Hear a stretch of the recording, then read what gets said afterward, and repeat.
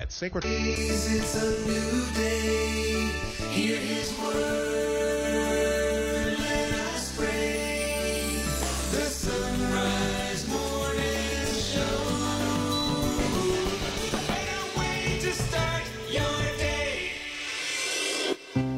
It is Tuesday, the 8th of August. It's the Feast of St. Dominic. Let's pray together in the name of the Father, and the Son, and the Holy Spirit. God speaks to us in every time and place. Let us pray for the gift of an open heart. Today we hear your voice, O Lord. You have spoken to us through your prophets. Teach us to hear and heed your word. You have spoken to us through your Son and word. Teach us to hear and love your word. You have spoken to us through the teachers of your church. Teach us to hear and keep your word. God, you have spoken your word of love, your Son, into our world's deafness. Open our ears to hear. Open our hearts to heed. Open our will to obey, that we may proclaim the good news with our lives. We ask this through Christ our Lord. Glory be to the Father, and to the Son, and to the Holy Spirit, as it was in the beginning, is now, and ever shall be, world without end. Amen. St. Dominic, pray for us. It is the Sunrise Morning Show. We are glad that you're with us and awake and up and at 'em, and I'm sure showered and shaved and already dressed. Well, maybe you're not all those things, but we're glad you're here. It is the Sunrise Morning Show. I'm Matt Swaim. Anna Mitchell has news. Paul Lockman at the controls. And up this hour, Father Boniface Hicks will be along, continuing our series based on his book, Personal Prayer, a guide for receiving the Father's love. And we're going to talk today about Eucharistic adoration. And actually, the Pope's had some things to say about Eucharistic adoration recently.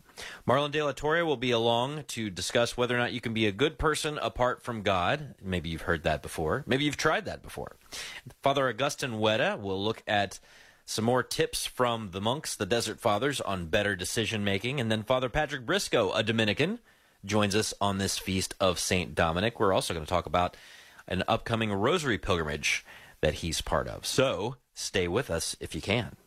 Right now it is 2 minutes past. Here's Anna Mitchell with news. Good morning. There's concern in Washington after 11 Russian and Chinese warships carried out an operation near Alaska's Aleutian Islands. The Navy, in response, sent destroyers to shadow the fleet before it left the area without entering U.S. territory.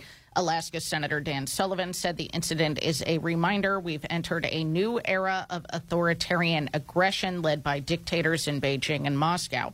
He called for a greater military presence in Alaska. The U.S. is helping Americans leave Niger amid a military takeover of that country. Mark Mayfield reports.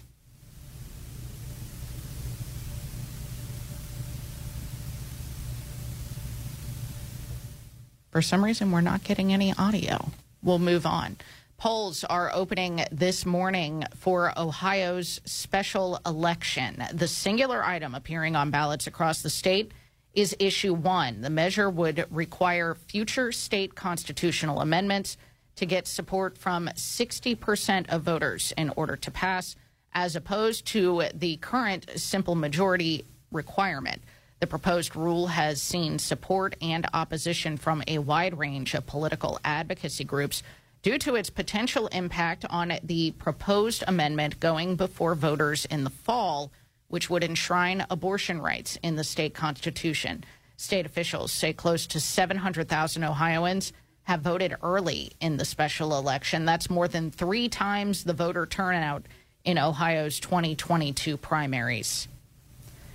2 U.S. military veterans are dead after a drone strike in Ukraine. Former U.S. Marine Lance Lawrence and former Army officer Andrew Weber died July 29th fighting in an operation against Russian forces. That's according to various media reports and public posts from those who knew them. At least 14 American citizens have died while fighting in Ukraine since the war broke out. Home prices are up and reaching highs across the country. A new report from Black Knight says prices went up by 0.8% in June after a long slowdown. Prices hit record levels in about 60% of major housing markets in the U.S., Annual price growth has overall been highest in the Midwest and Northeast U.S., and specifically in Hartford, Connecticut, Seattle, and San Jose. And Zoom is telling its employees it's time to come back to the office. The platform became the staple app during the height of the COVID pandemic at work and for personal use. A spokesperson for Zoom said the company believes a, quote, structured hybrid approach would be the most effective for its employees. Workers who live close to an office will be required to work on site so as to be better able to interact with their teams. Matt, I feel like there's a bigger lesson here. I mean, there's always some irony. I know, right? But, like with a lot of products, it's always interesting to know if the person who is selling you the product uses the product. Yeah, that's true. That's true. So if you're a Zoom employee... If you're going to go buy a car from a Honda dealer, but the guy selling it to you drives a Ford, that tells you something. Yeah, it's a little problematic. Like, I don't know, man. I don't know. But I guess it's good to know that Zoom employees use Zoom. I suppose so. I don't know. I'm not even sure what you and I are using to talk to one another right now. We're testing out a video system for possibly putting pictures and videos of ourselves. Are you looking at me right now? I'm looking at a digital representation of you. I want to make some philosophical distinctions. Yeah, I was informed that soon after Labor Day, the Sunrise Morning Show will be available on video. We're getting we're trying to get all the kinks worked out. See what we look like this time of morning, I'm sure. Hey, don't be negative. Okay, I'm not being negative. I'm actually wearing a rosary shirt today for the Feast of St. Dominic. Yeah, is that Washington, D.C. on your shirt? Yeah, it's like the shape of Washington, D.C. with like a rosary hanging out the bottom. There you go. I got to say, it is nice to see you. Like it's nice to see digital representation of you. Distinctions matter, Anna Mitchell. It's true. It is the Sunrise Morning Show. I'm Matt Swaim, joined now by Father Boniface Hicks. He is the author of Personal Prayer, a guide for receiving the Father's love. He co-wrote it with Father Thomas Acklin, a fellow Benedictine. Father, good morning. Good morning, Matt. Great to be with you. Great to be with you as well. And today we get to talk about Eucharistic adoration, and you devote several pages to this in Chapter 8 of your book, which is about prayer with word and sacrament. This is something Pope Francis recently re-emphasized, actually before World Youth Day, and then went to World Youth Day and led a whole bunch of people in it. This is something that I think some Catholics are surprised to realize how big of a devotion this is, because so often Eucharistic adoration happens in the quiet of chapels with just a few people present. So for those who have not participated in Eucharistic adoration, maybe explain what it is and what the draw is. Well, Eucharistic adoration is based on our Catholic belief that Jesus Christ is really present in the Eucharist, and that that's a sustained presence. He's not sort of present during Mass and when we receive communion only, but the bread is actually transubstantiated into his body, blood, soul, and divinity, the whole Christ, really Jesus. He is really there. As he was there in his glorified body with the apostles in the resurrection, he's there with us in that form. And so why wouldn't we spend time with him would be the kind of counter question to asking for an explanation. And so spending time with him in the Eucharist, and then in a special way, adding some liturgical rites to it. And it's kind of the point that I make in this chapter, which I have to be honest, I don't hear other people making, but I think it's really important that Eucharistic adoration is not just a devotion like the Rosary. You mentioned St. Dominic and the Rosary. That's a devotion. But Eucharistic adoration is actually liturgical. The Eucharist itself, of course, is the fruit of liturgy, but also adoration itself is a liturgical rite where the exposition of the Blessed Sacrament in the monstrance on the altar, that the Lord can be seen and he is displayed, but that happens in a liturgical rite, and then also the benediction that is intended to end Eucharistic adoration is also a liturgical rite. And so that's the reason that somebody has to be there at all times, not to guard him. I don't know that the 97-year-old who's there is really going to guard him against being taken or something, but rather because we're extending a rite. You have to have, for a liturgy, you have to have a person present. So anyway, all of that is to say it's a really powerful way that we as a church continue to adore the ongoing presence of Christ among us in the Blessed Sacrament. And so that has all of the effect of being a liturgy and that we're doing it together, but then the personal dimension, which is, of course, the focus of the whole book, is how do I pray personally? How do I have that personal connection with God? Doing that in the midst of a liturgy that's extended in silence, where I can be with Jesus, who is really present, is a really powerful way to pray. And that's something that's just blossomed since the Second Vatican Council. As I can't remember if I said it in this particular section, but I've said it many times that I think we've had more hours of Eucharistic adoration since the Council 60 years ago than we had in the previous 1900 years in the Church. Just amazing how widespread that has become now. And there's all kinds of fruit that comes from this devotion. I talked to so many people for whom that's where their vocation, was really clarified for them, is in these moments of Eucharistic adoration. And I got to tell you, Father, when I wake up in the morning and I try and have my quiet time of prayer, I'm sometimes, good at it, quote unquote, and sometimes not so good at it. And sometimes I can focus and sometimes I can't. But the most fruitful time of silent prayer that I have is when I can be just me in the room with the Blessed Sacrament, even if there are other people there, where there's no music, there's no words, there's no me talking, right? There's just me sitting there. I find that to be an extraordinarily sort of clarifying thing. But there are a lot of people who understand that and who go to Eucharistic adoration with some regularity. But there's some people here who hear it talked about all the time and have probably never set foot in an adoration chapel. So do you have any, I guess, sort of crash course tips for someone who would like to go in there but is afraid they're going to do the wrong thing, isn't sure exactly what they're supposed to do at the time? What would you say to someone who has never really done this before to encourage them and to maybe tell them what they should do when they walk in? Yeah, that's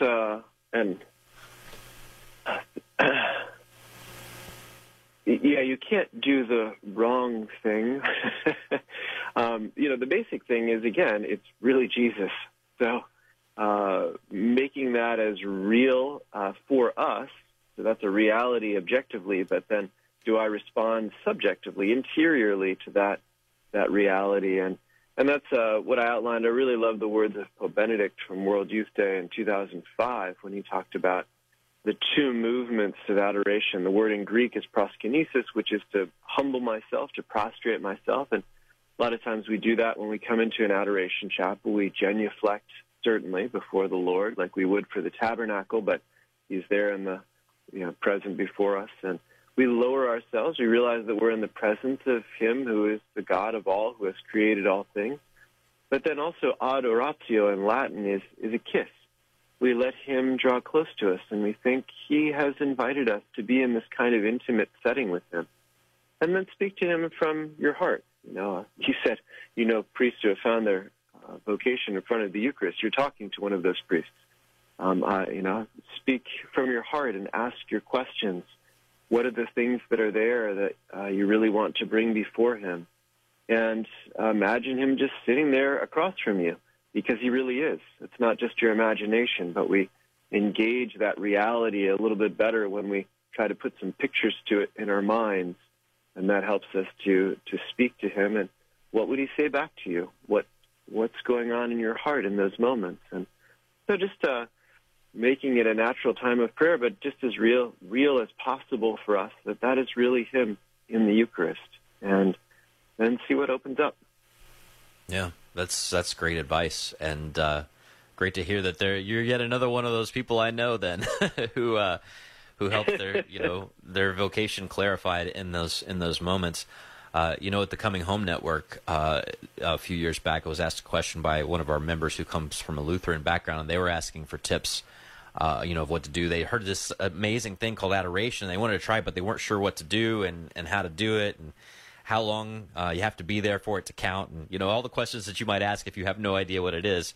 And the one piece of advice I gave to them was don't show up at, the top of the hour, like a couple minutes before 11 o'clock or a couple minutes after 11 o'clock, because the person there might think you're their relief, and then you might be left alone in there. So if you're going to try it for the first time, go up maybe like a quarter past or something like that. But just go. I bet you'd be surprised to find out how many places there are within driving distance of you that have this. So, Father Boniface Hicks, appreciate your time, and we'll talk to you again soon. Sounds great. Good to be with you, Matt. Again, Father Boniface's book that he did together with Father Thomas Acklin is called Personal Prayer, A Guide for Receiving the Father's Love. It's linked at sunrisemorningshow.com. Got headlines coming up after the break. It's 1:15. Sunrise Morning Show continues. We've been going through... Yes, the Comboni missionaries have traveled to nearly every corner of the world. Founded by St. Daniel Comboni, we are an international Catholic organization dedicated to ministering the world's poorest and most abandoned people. Your donations make a huge impact, and 95% are used to fund our many projects. Find out more at combonimissionaries.org. That is combonimissionaries.org. Lord, Teach Me to Pray, the Ignatian Prayer Series, can now train you and others electronically to become facilitators and bring the Ignatian way of prayer to your parish. Come to know and love Jesus Christ like never before and help others do the same. Don't pass up the opportunity to join this work of the new evangelization. Go to LordTeachMeToPray.com and click on Digital Training. That's LordTeachMeToPray.com and click on Digital Training. 'Tis the season for iced tea. If you're looking for some unique flavors to enjoy, the Carmelite Monks of Wyoming have a number of options, including lemongrass mint, ginger orange, and blossoming jasmine. Go check them out through our link to Mystic Monk Coffee at sonrisemorningshow.com. And when you make a purchase, we earn a commission. While you're at our site, pick up a mug or etched travel mug, which are available in our online store. Get your mugs and link to Mystic Monk Coffee for tea at sunrisemorningshow.com. To ask, why should I pray, is the same as asking, why should I raise my mind and heart to God, since that's what prayer is. But when stated like that, it's pretty obvious. We need to pray because God is He to whom our minds and hearts are ultimately directed. Union with Him is our ultimate destiny. Without prayer, we lose our direction to God as our ultimate end, and thus set ourselves on a path that leads back into the slavery of sin. 18 minutes past the hour. Here's Anna Mitchell with news. A severe... Headlines, that is. It's headlines. Yeah, headlines. A severe storm outbreak affecting millions of Americans is now causing widespread travel issues. Polls are opening this morning for Ohio's August special election with major implications for November. And the Vatican has released the theme for the next World Day of Peace. Matt? Yes? It is artificial intelligence and peace. Well, it's a hot topic, Anna Mitchell. I know it. It's a hot topic. We're trying to do our best to... I think we know what... Well, we're going to be on vacation next week, so in 2 weeks it'll have to be your topic with Father Loray. Yeah. So, Anna Mitchell, I was thinking of you, and actually my wife pointed this out because she heard it in the context of her school and, some of the administration things that were going on and planning for the new school year. Right. A lot of us think of this passage in terms of what Rita Heikenfeld discusses. But yesterday, the first reading at Mass was from Numbers chapter 11. It is like one of the go-to Bible foods passages. So the children of Israel lamented that they are going back, they're going into the desert, but they remember the fish they used to eat, the cucumbers, the melons, the leeks, the onions, the garlic. Basically, we've done Bible foods segments on all of those. Yeah, exactly. But then they get the manna, which is like coriander seed. And Rita's talking about that too from time to time. And Moses hears people grumbling because they're tired of manna at this point. And Moses makes the point, I cannot carry all this people by myself, Lord. They are too heavy for me. If this is the way that you will deal with me, then please do me the favor of killing me at once so that I need no longer face this distress. So I just want to point out that we talk about the Bible and its relevance to daily life. But I just want to remind people that nearly every possible manifestation of the human struggle is captured in the scriptures. Even the one that goes, why did you put me in charge of these people, Lord? Why don't you just kill me instead? Which every parent It would be understands. so much easier to just be dead right now. Lord, why'd you put me in charge of these people? Oh, my gosh.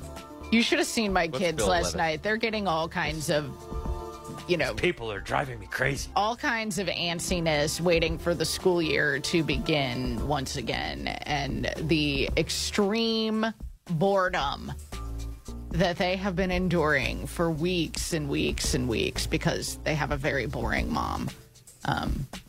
Yeah, the struggle is real.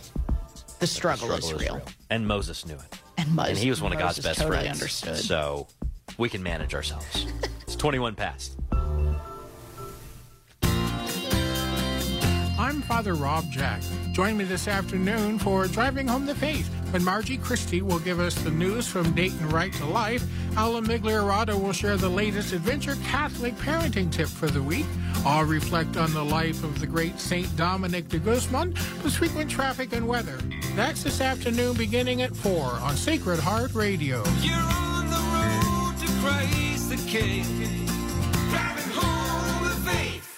Being prepared is everything, right? Does your family know your wishes for your final resting place? Gate of Heaven Cemetery, Archdiocese of Cincinnati's pre-planning family services advisors will assist you and your family with your advanced planning by helping you make decisions calmly and with a clear mind.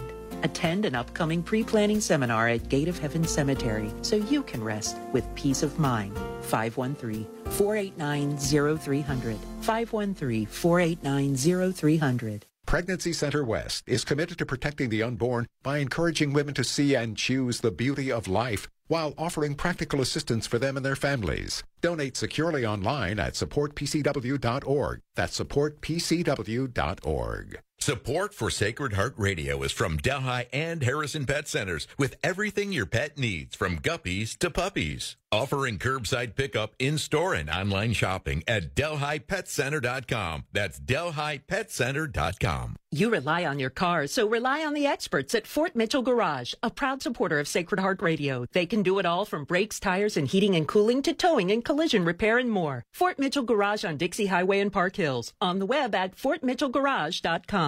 Hi, I'm Patrick Cagney with Cagney Family Real Estate, Coldwell Banker. Proud to support Sacred Heart Radio. My father, Guy, sister Mara, and I have more than 60 years of real estate experience to help you with the most important buying and selling decisions. 513-319-7312.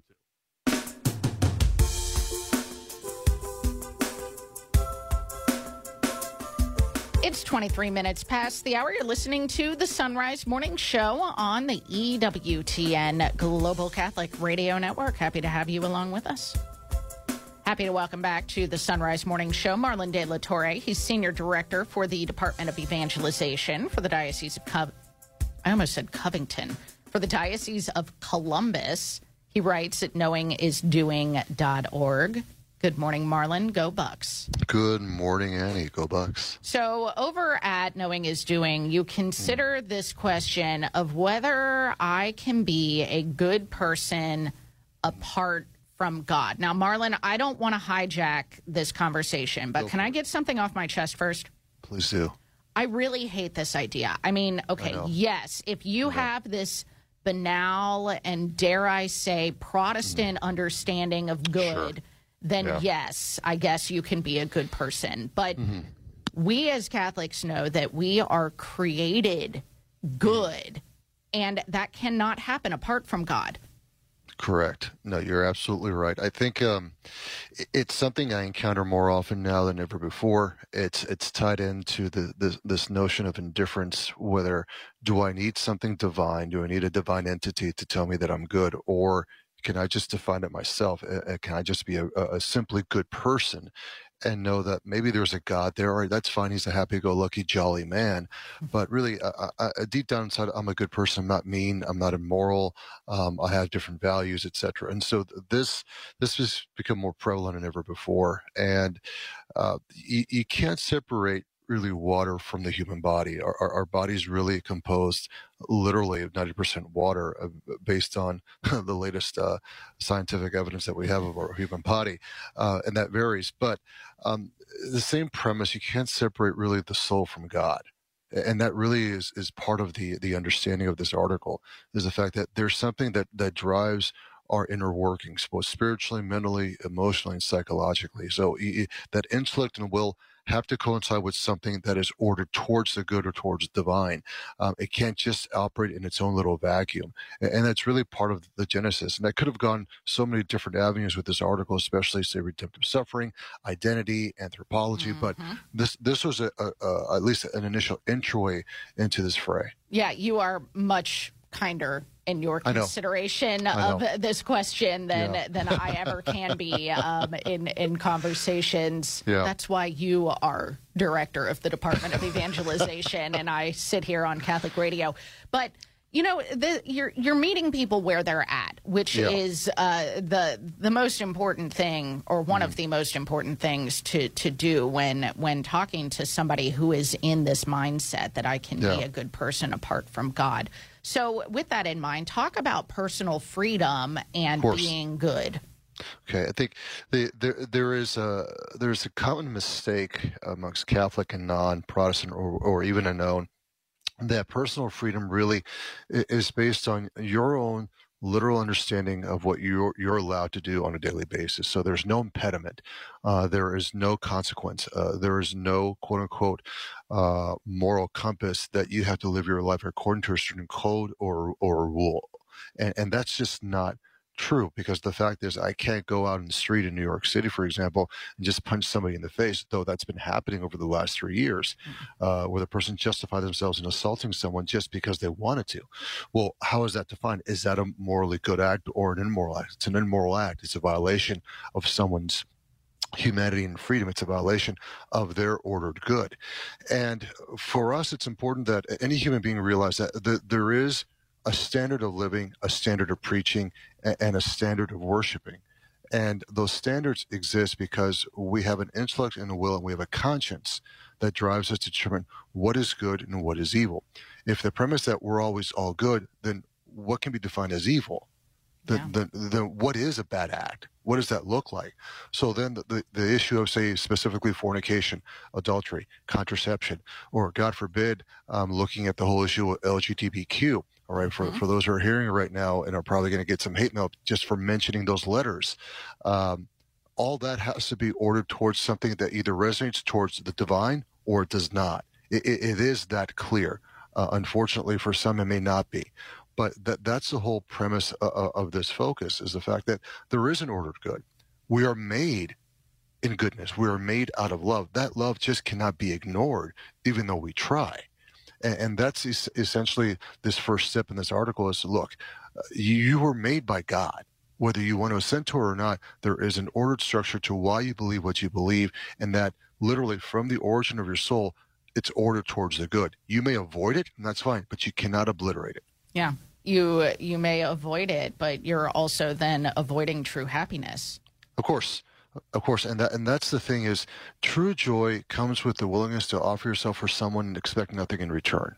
That is the servitude of our very being. That's our makeup. And if I'm not ordered towards serving someone, there's something wrong with me. And there's more joy in embracing the suffering of a human being or serving someone who is in greater need than I than anything else. And that's part of this equation that's missing. It's the fact that we've lost the sense of serving our fellow brother and sister in Christ, but truthfully giving ourselves, not so I can feel good, but because they are in need. Yep. So, Marlon, in like 20 seconds or less, where would you tell someone to start in forming his or her conscience if they're not ready to read the catechism cover to cover? Oh, absolutely. I think first and foremost for them to see themselves as, am I a servant to someone in need? Do I expect anything in return? If I don't, then that's the first step. That's good. We've been talking to Marlon De La Torre. Go read his piece on this over at knowingisdoing.org. You can find it linked at sonrisemorningshow.com. Marlon, thank you so much, and go Bucks. Most welcome, Annie. Go Bucks. And, of course, you can find all of our guests linked at sonrisemorningshow.com. Click on the show notes for today, and don't forget to hit subscribe as well. Get it in your inbox. 5:30 now on the Sunrise Morning Show. It's time for news.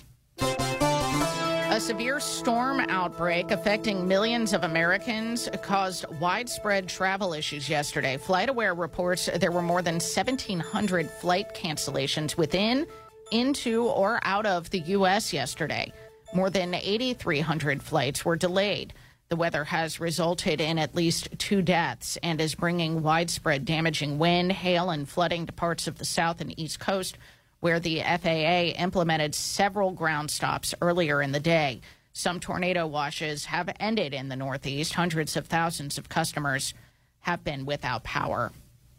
Polls are opening this morning in Ohio for an August special election. The singular item appearing on ballots today across the state is Issue 1. The measure would require future state constitutional amendments to get support from 60% of voters in order to pass, as opposed to the current simple majority requirement to amend the state constitution.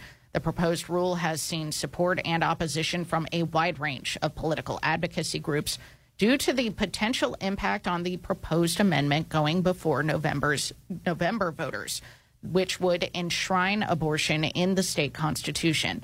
State officials say close to 700,000 Ohioans have already voted early in the special election. That's more than 3 times the voter turnout in Ohio's 2022 primary election.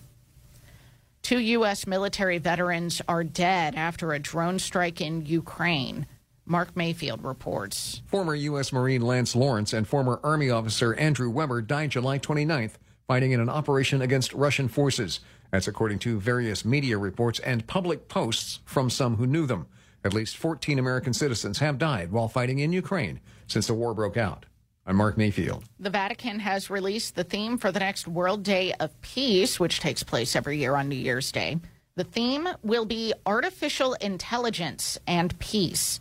A note from the Holy See acknowledges the remarkable advances made in the field of artificial intelligence, and which are having a rapidly increasing impact on human activity, personal and social life, politics, and the economy.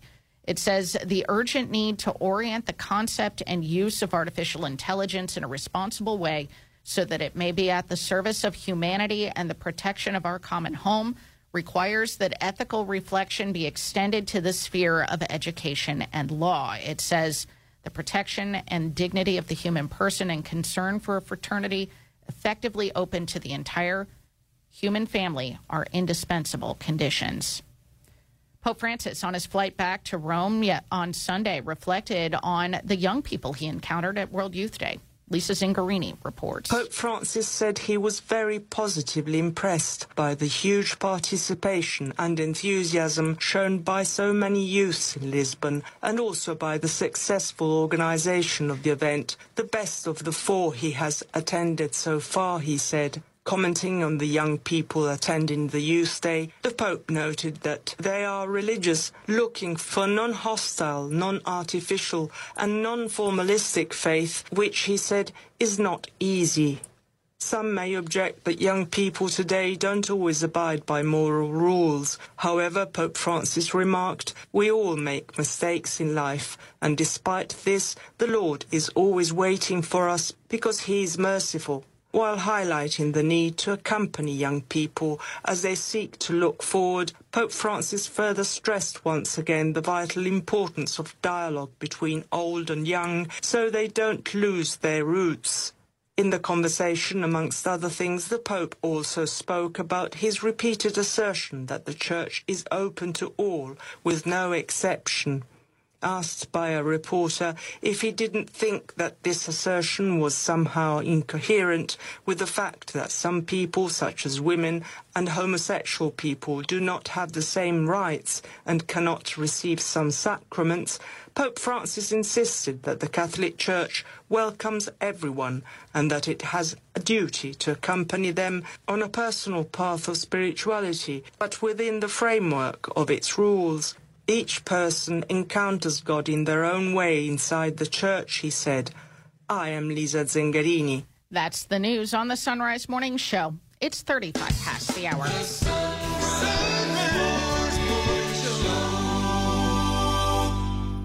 When you click subscribe at sacredheartradio.com, you get our show notes in your inbox with links to everything featured on the Sunrise Morning Show and Driving Home the Faith. To know when your favorite guests are on, go to sacredheartradio.com and click subscribe. Support for Sacred Heart Radio is from Schneller-Knockelman Plumbing, Heating, and Air, treating customers with integrity for over 90 years for heating, air conditioning, water heaters, plumbing, and more. Schneller-Knockelman at skpha.com. skpha.com. Support for Sacred Heart Radio is from Bridgetown Finer Meats, the place to go for Wagyu beef. This beef is bred from authentic Wagyu genetics from legendary Japanese bloodlines. Holistically raised on local family farms, Wagyu is all natural with no added hormones, highly marbled, and absolutely delicious. Since 1979, Bridgetown Finer Meats has continually offered prime beef, top quality pork, Amish poultry, fresh seafood, and a vast array of homemade foods. Bridgetown Finer Meats, 574-3100, and online at bridgetownfinermeats.com. It's 24 minutes before the hour on this Feast of St. Dominic, Tuesday, August the 8th. And your forecast is brought to you on Sacred Heart Catholic Radio by Schneller-Knockelman Plumbing, Heating, and Air, online at skpha.com. Looks like it's going to be fairly nice today. Right now, temperatures in the lower to mid 60s as you're heading out the door. For Cincinnati, it'll be partly cloudy today. There is a slight rain chance with a high of 83 degrees. A few clouds tonight with an overnight low of 65. It'll be partly cloudy with some isolated afternoon storms returning and a high tomorrow of 85 degrees. For the Miami Valley-Dayton area, mix of clouds and sun with an isolated shower possible, a high of 83. Clouds this evening with an isolated shower possible again and an overnight low of 63. Mix of clouds and sun tomorrow with showers and thunderstorms likely by evening and a high of 85. This is Sacred Heart Catholic Radio.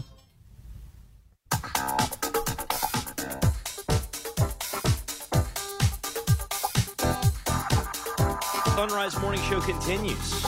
We've been going through Father Augustine Wetta's book, Pray, Think, Act, Make Better Decisions with the Desert Fathers. He's a Benedictine monk, and he's collected a lot of great stories about old monks. And they're great launch points for practical wisdom as we head out into the world. Father Augustine, good morning. Good morning. But today we're actually talking about pigs. You got a monk story having to do with an analogy that an older monk said to a younger monk about how pigs are bad, but we can be worse. Tell us about it. Well, you basically said it. It's one of the shorter little stories in my book, but an elder said, the pig always does what is in his nature. Sadly, man can stoop even lower. Well, I think we all know that from personal experience. But when it comes to this question of stooping low and, really sullying ourselves and getting down in the muck, right. What are some ways that you think that we allow ourselves to do that? Because objectively, I think that most of the time when we're doing terrible things and, making fools and idiots of ourselves, we probably know it on some level. So why do we keep doing it? Sure. Well, because it's fun. I have a friend who is an exorcist for the Diocese of Kansas City, and I asked him once if the movie The Exorcist was realistic, and he just sort of smirked and he said, boy, if evil were that ugly, everybody would be good. The point is that evil things are often fun, and I think that's why we do it. But I put this under thinking, under the category of how to think about a problem, because I think as rational beings with a temptation to do evil, we tend to, make excuses for all the evil that we do. And I think we have an astonishing capacity for self-deception. When I was in college, I both played on a rugby team, lived with a bunch of rugby players, and worked in the kitchen. So I was always bringing back the leftovers. And this one time I brought back a 6-foot by 4-foot red velvet cake. The problem was that the next day we had a game, so none of us are sure whether we should eat it or not. But I came up with this astonishing theory that a creature would not evolve that preferred food that was bad for it. So we all said, that's genius. Let's eat the cake. And we did, and of course we lost the game. And there was also nasty red vomit all over the field the next day.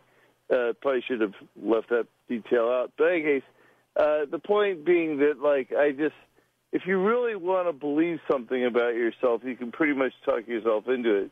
I mean, think of how many people think today that male and female are arbitrary labels that we just sort of paste on people. I think when it comes to doing what we like, we can pretty much find any excuse.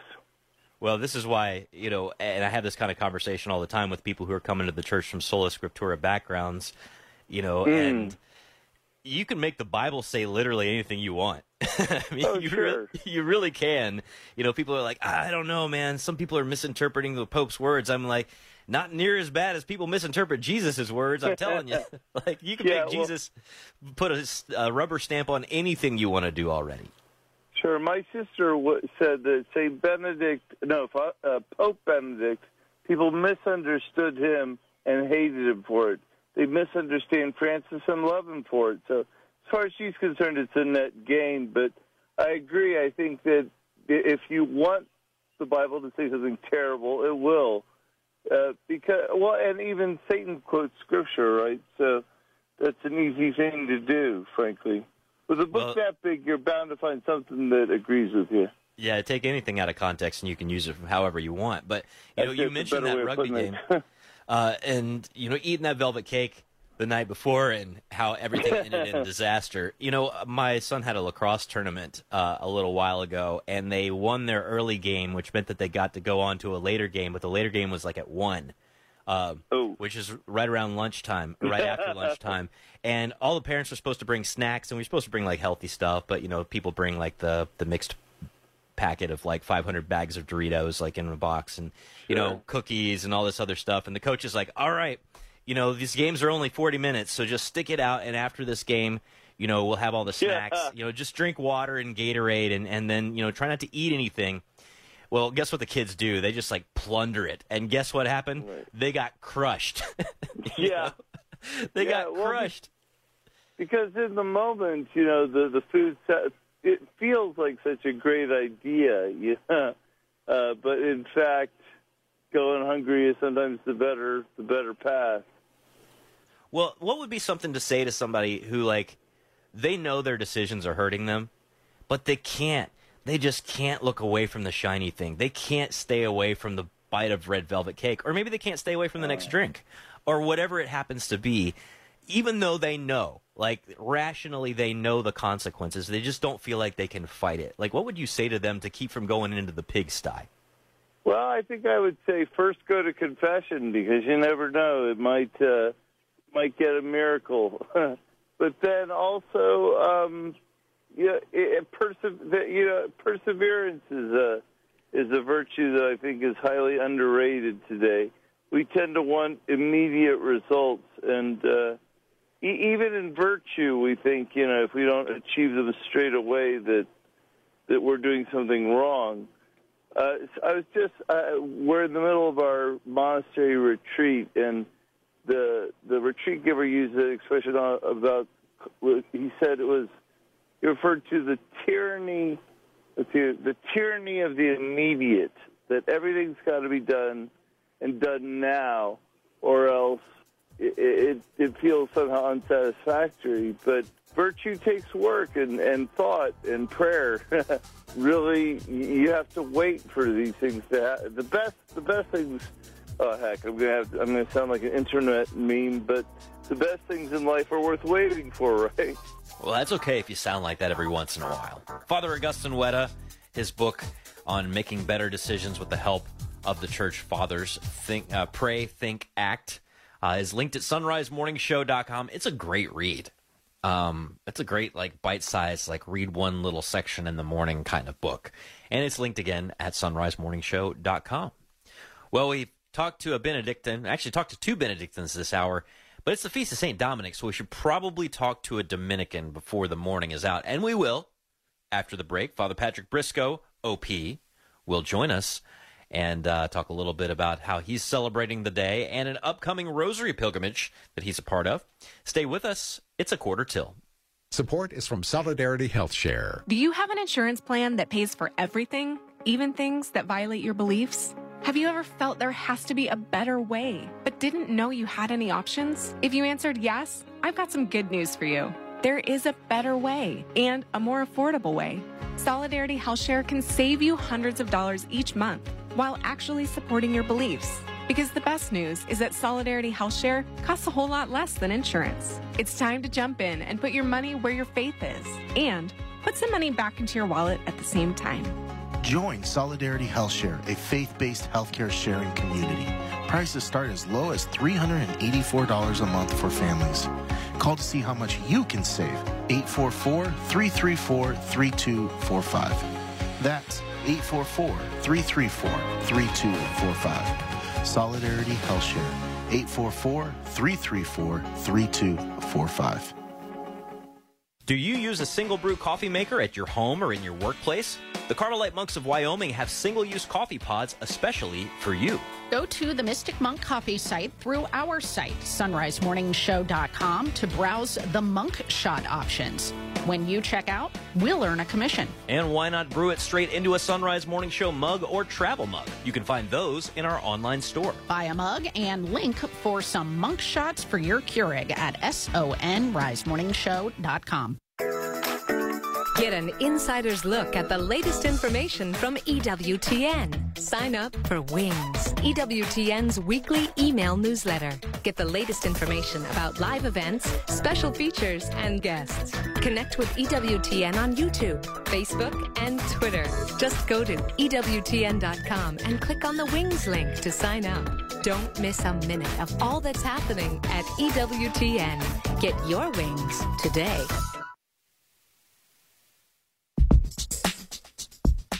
"14 minutes before the hour, here's Anna Mitchell with headlines. A severe storm outbreak has affected millions of Americans and caused widespread travel issues. Polls are now open in Ohio for a special election that has major implications for a proposed abortion amendment in November. And the Vatican has released the theme for the next World Day of Peace: artificial intelligence and peace. News at the top and bottom of each hour every weekday morning here on the Sunrise Morning Show, and a daily reminder that what you are hearing is it's actual humans involved. So this is not someone who sampled Anna Mitchell's voice or my voice and is creating a reasonable facsimile of our personalities based on our previous behaviors. It's us. But next week you'll be hearing the best of the Sunrise Morning Show. Which was us. Which was us, but is... How would you describe that, Matt? It's a recording. A recording. Okay. That's fair. Okay. Okay. Well, that's next week. And man, let me just say, I know some people like check out when they're like, oh, it's best. Our best ofs are really good. They are really good. Not because of us, because of the guests. Who are not us, by the way. I just want to make sure. Do not We're miss. muddying the waters. Please. Not everything is us. Yes. Anyway, go ahead, Matt. Thank you, Anna Mitchell. It is the Feast of St. Dominic this August 8th, and we might as well talk to a Dominican about it. Father Patrick Briscoe is editor of our Sunday Visitor. He's a Dominican friar, and it's great to talk to you, Father Patrick. Good morning. Hey, good morning, friends. Thanks for having me on. Yeah, so how do you plan to celebrate your founder today? Well, I am here in Ohio, actually in Columbus, with the brethren. So we'll have a big mass at 11:45, and then a proper festal celebration afterward. So I think the key part would be to be with the community. That was part of St. Dominic's vision, that we would be together, in undertaking this mission of preaching not as solo actors, but preaching as brothers. You're in St. Gabriel radio country there in Columbus. You're not at St. Patrick's, are you? Nailed it. Absolutely, right. I am. That's like a Dominican hub right there. Beautiful church, some really cool stuff that goes on at St. Patrick, and I know a lot of our Columbus area listeners very familiar with that parish.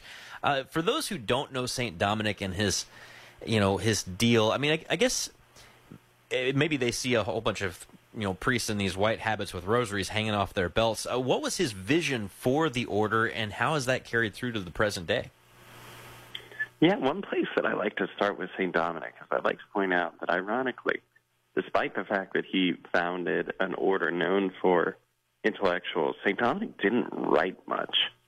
We have literally only a few letters to cloistered nuns. That's like the only thing we have from his hand. So we don't have great volumes of his thought to study, which means that when we say, who is he and what did he do, we really have to look at his project, which was founding the Order of Preachers. Because in founding the order, St. Dominic bequeathed to the church a way of life, a novel way of life.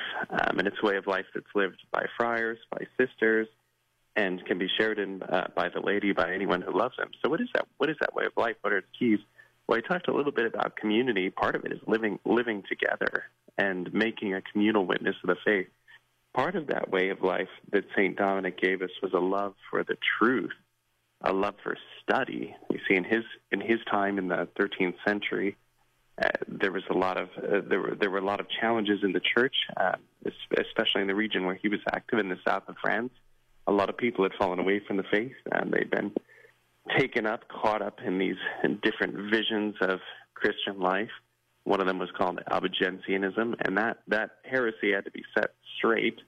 These ideas had to be meted out, and people had to be drawn back to the church. So a love of truth is part of that. So we've got the common life, a love of truth, and then a deep life of prayer, I would say, is another one of the core elements. St. Dominic was a canon historically, so that meant that he lived in a community by a cathedral that was overseen by a bishop, and prayed regularly with the other priests who lived there. And I think that's a key part of our life too, keeping that kind of contemplative flame alive, of a resolved peacefulness in the midst of the chaos of the world. They've left such an extraordinary legacy to the church. Of course, Thomas Aquinas, perhaps the most famous of the Dominicans, but his predecessor, his mentor, St. Albert the Great, pretty famous Dominican as well.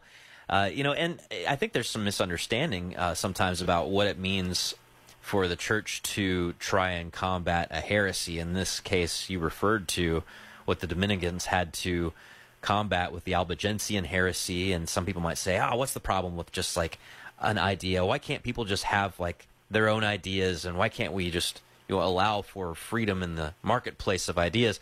Well, Albigensians were doing some weird stuff, man. I mean, like they were baptizing people on their deathbeds and then immediately euthanizing them. I mean, there's a bad stuff that was going on when St. Dominic was rolling around. So it's amazing that it was not an order that, the fervor of it died out once it kind of solved one of the problems it was founded to solve. Yeah, I think that's exactly right. I mean, Albigensianism was a kind of rigorism, and you see different aspects of it, I think, kind of crop up today. Like part of Albigensianism was a disgust for the human body. And the solemn sacrament, I mean, you referred to ritual suicide, the solemn sacrament in Albigensianism was to starve oneself.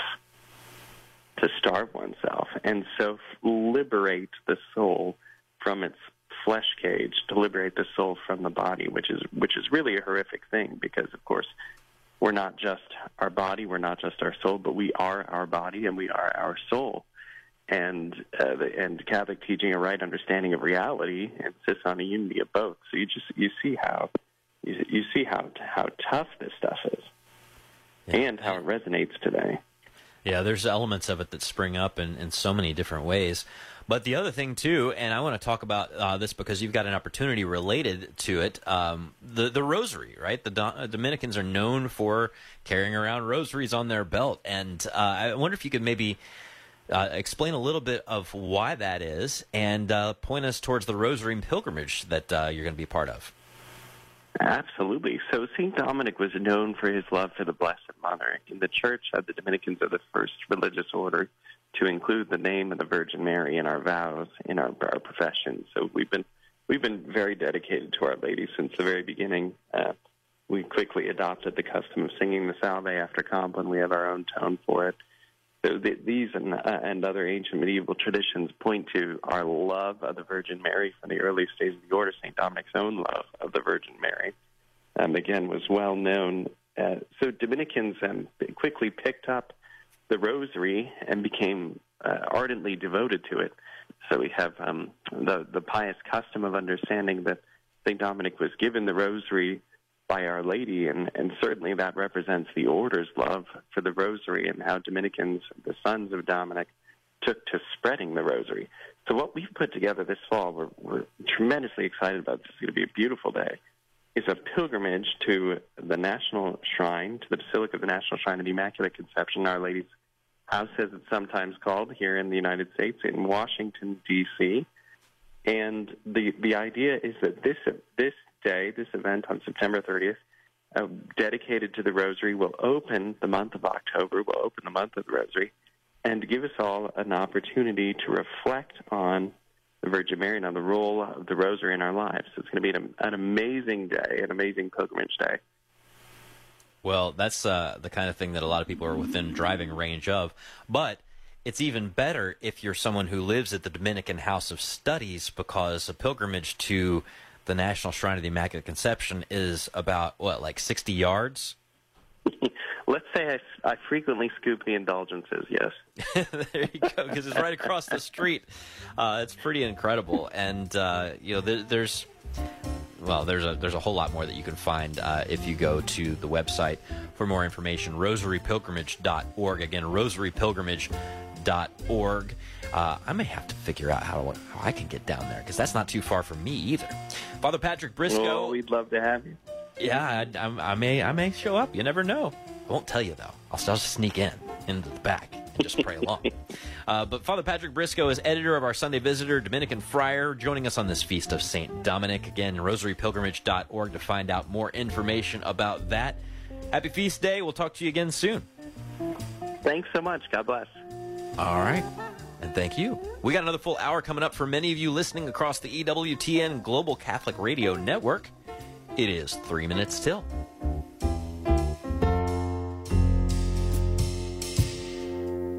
Did you just receive a Sacred Heart Radio t-shirt because you took our listener survey? One thing the survey told us was how many of you found out about Sacred Heart Radio from our bumper magnets. So imagine how many more will know where they can hear about God's love and mercy by wearing your Sacred Heart Radio t-shirt. So thank you for letting the good news be told without saying a word. Every time you wear your Sacred Heart Radio t-shirt, and by ordering our bumper magnets by going to sacredheartradio.com and clicking on Signs and Magnets. Support for Sacred Heart Radio is from St. Margaret Hall, an assisted living and skilled nursing facility sponsored by the Carmelite Sisters for the Aged and Infirm. St. Margaret Hall has been providing loving care to the community for over 50 years. At St. Margaret Hall, your loved ones will receive 24-hour care from dedicated professionals with newly renovated, stylish assisted living units. At St. Margaret Hall, the difference is love. On Madison Road, 513-751-5880. On the web at stmargarethall.com.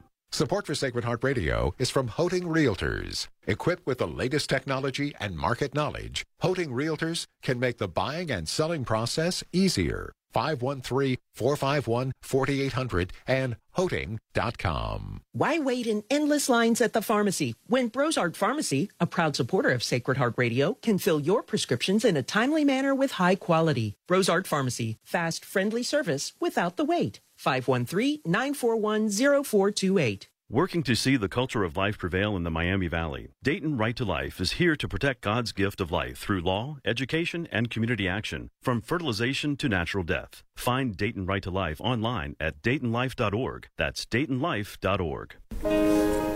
For over 90 years, the Jesuit Spiritual Center at Milford has enriched the spiritual lives of youth and adults, offering Catholic retreats based on Ignatian spirituality. Enter into the silence of a weekend retreat and experience the great treasures of the spiritual exercises of St. Ignatius of Loyola. Register now at JesuitSpiritualCenter.com. That's JesuitSpiritualCenter.com. Central Fabricators, proud supporters of Sacred Heart Radio, custom builds and repairs corrosion-resistant storage tanks, reactors, and pressure vessels. These are used to manufacture liquids used in everyday products like health and beauty aids, pharmaceuticals, and food. Central Fabricators uses the latest in technology and modern equipment to deliver quality products, and big orders are not a problem. Central Fabricators, ASME certified, and on the web at centralfabricators.com. That's centralfabricators.com. This is Father Benedict Kroll, the Director of Mission Advancement for the Angelicum in Rome. Thank you for listening to Sacred Heart Catholic Radio. 740 WNOP Newport, 910 WPFB Middletown, or get the app, stream, podcast, and more at sacredheartradio.com. Arise, it's a new day. Hear his word, let us pray. The sunrise morning show.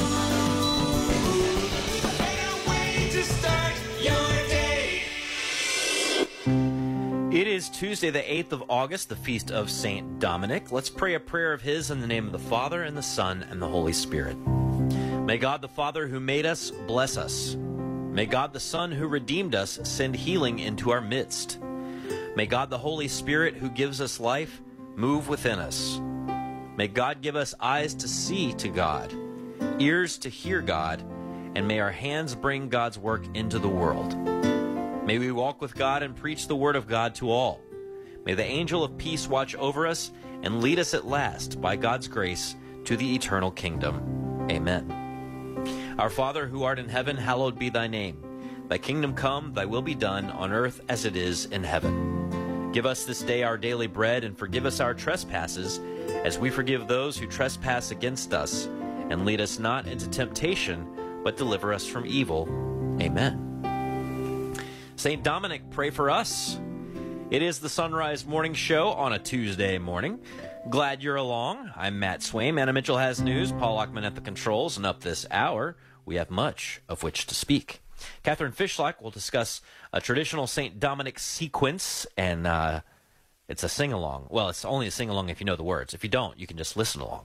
Dr. Jim Schrader will give us some back-to-school tips and maybe some wellness and emotional health advice for you and your kids as you get ready for that. Steve Ray will be along as well. Chris McGregor to look ahead, actually, to the Feast of St. Teresa Benedicta of the Cross and how she appears in the Office of Readings this week. So stay with us if you can. 2 minutes past, news of service of Central Fabricators and centralfabricators.com. Here's Anna Mitchell. Good morning. There's concern in Washington after 11 Russian and Chinese warships carried out an operation near Alaska's Aleutian Islands. The Navy, in response, sent destroyers to shadow the fleet before it left the area without entering U.S. territory.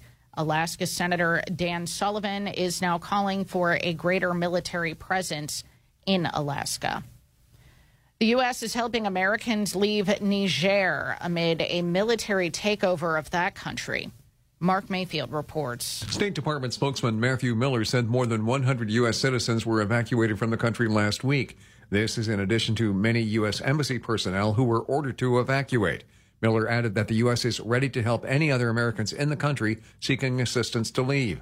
Nigerian President Mohamed Bazoum was arrested along with his family, and a general was declared head of state. Bazoum was elected in 2021 in what was Niger's first democratic transition since its independence from France. I'm Mark Mayfield. Polls are now open in Ohio for a special election today. The one item appearing on ballots across the state is Issue 1. It would require future state constitutional amendments to get 60% of the vote in order to pass, as opposed to the current simple majority requirement for amending the state constitution. The proposed rule has seen support and opposition from a wide range of political advocacy groups, mainly because of its potential impact on the proposed amendment going before voters in November, which would enshrine abortion in the state constitution if passed. State officials say close to 700,000 Ohioans have voted early in this special election. That's more than 3 times the voter turnout in Ohio's 2022 primaries. The Vatican has released the theme for the next World Day of Peace, which takes place on New Year's Day. The theme will be artificial intelligence and peace. A note from the Holy See says, quote, the protection of the dignity of the person and concern for a fraternity effectively open to the entire human family are indispensable conditions for technological development to help contribute to the promotion of justice and peace in the world, end quote. Pope Francis has written a letter to the priests of the Diocese of Rome. From Vatican Radio, Christopher Wells reports. Pope Francis first and foremost expressed gratitude for their precious and often hidden service. At the same time, he warned them of what he described as the worst evils of priestly ministry, spiritual worldliness, and clericalism, evils which he has denounced continuously over the past decade. Priests, he said, can fall prey to these evils when they allow themselves to be fascinated by seductions of the ephemeral, by mediocrity and habit, by temptations of power and social influence. The Pope warned, too, of the dangers of vainglory and narcissism, doctrinal intransigence and liturgical asceticism, and all the ways and means by which worldliness can hide behind appearances of religiosity. The antidote to these failings, the Pope said, lies in praise, a sense of grace, and a kind of wonder at the gratuitousness of God's love. But above all, he continued, there is a daily antidote, namely, to look upon Christ crucified, to fix one's eyes every day on him who emptied himself and humbled himself for us, even unto death. Despite the many failings and inadequacies the priests may fall prey to, Pope Francis encouraged them not to be discouraged and called on them to join him in rolling up their sleeves and bending their knees in prayer, inviting them to pray for one another to the Spirit so that they might not fail in their vocations, but live up to their calling as passionate heralds of the gospel and true shepherds of their people. Pope Francis concluded his letter by assuring the priests of Rome of his own prayers for them, especially to Mary, Salus Populi Romani, to whom he has entrusted all of them. I have asked her to guard and protect you, he wrote, to dry your secret tears, to revive you in the joy of ministry, and to make you, each day, shepherds in love with Jesus. I'm Christopher Wells. And with college football just around the corner, the preseason coaches poll is out, with Georgia sitting atop, receiving 61 first-place votes. The Bulldogs coming off back-to-back national championship victories after crushing TCU in the title game last year. The Horned Frogs are 16th in the rankings. Michigan, Alabama, My Ohio State Buckeyes, and LSU round out the top 5. Go Bucks. Today is Tuesday, August the 8th. Thanks so much for listening to the Sunrise Morning Show on EWTN Radio. It's 7 past. Catherine Fishlock here in studio on the Sunrise Morning Show, professional singer, musician, and teacher, instructor of the novices in the ways of chant for the Eastern Province of the Dominicans. Catherine, it's good to see you. Nice to be here. Happy Feast of St. Dominic. It's a solemnity in the order that he founded, the Order of Preachers, more commonly known as the Dominicans. And so as such, they have some special elements for the liturgy for the Feast of St. Dominic. Can you, to sort of lay the groundwork for what we're going to hear from you today, remind us what a sequence is. Yeah, so we have talked about these wonderful poetic texts a couple of times before on air. A sequence is basically a poem written specific to the feast day that it would be sung on. And they were very, very popular before the Council of Trent, and then Trent kind of reined it in and said, okay, they're just a few that we can use. And so, and St. Dominic has his own sequence, which is sung, hopefully in all Dominican parishes on his feast day. So. Yes, absolutely. Okay, so because it is quite lengthy, we are going to get straight to the translation so you can sing it for us. Take us through it. Yes, all right. So St. Dominic lived quite a remarkable life, and in the sequence there is a note taken of several of the miraculous things that happened over the course of his saintly life. So here we go. Now new canticles ascending, and new strains harmonious blending mid the hierarchies of heaven. With our earthly choirs according, join this festival in lauding to our Holy Father.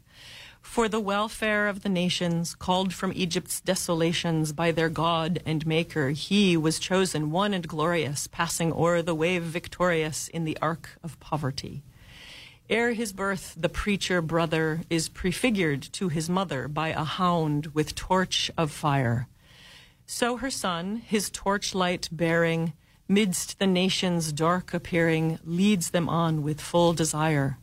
He, another Moses, teaches, and Elias-like he preaches, sin denouncing with all his might. Samson-like his foxes sending, and the foe his trumpet rending. Gideon-like he puts to flight. This is amazing. Keep going. From death's sleep a child he waketh, whom alive his mother taketh, when the holy sign he makes, as in the sign of the cross over the dead child. Wow. Cease the floods, and bread from heaven for his fainting sons is given, which into their hands he breaks. Happy he whose elevation is our mother's exaltation, is her joy and weal indeed. To his home by saints attended, hath his soul for aye ascended, having filled the earth with seed. Like the hidden grain he bideth, like the clouded star he hideth. But the maker of the spheres, Joseph's dry bones readorning, will reveal the star of morning till earth's darkness disappears. O surpassing fragrance, telling of the virtues of that dwelling, which within the tomb doth die. Thither flock the sick for healing, blind and lame the grace revealing, that his body lives for aye. Wherefore now with jubilation praise and bless him every nation, cry aloud and crave his care. Sing Dominic the glorious, sing Dominic victorious, claim his help and promised prayer. And thou, Father, kind and loving, shepherd, patron, unreproving, kneeling heaven's high throne before, lift for us thy voice prevailing, to our King with prayers availing, evermore and evermore. Amen. Alleluia. Wow. It's quite a story. That isn't is it? quite a story. There was some stuff in there that I didn't know about the life of St. Dominic. So you're going to sing this one for us in Latin? Is that right? Yeah. Excellent. All right, it's a Take big it one. away. Okay, here we go. In celesti hierarchia nova sonet harmonia, novo ducta cantico, cui concordet in aquia nostri cori melodia, con gaudens Dominico. Egypto vastitatis, virum suae voluntatis, vocat actor seculi. In ficella paupertatis, flumen transit vanitatis, pro salute populi.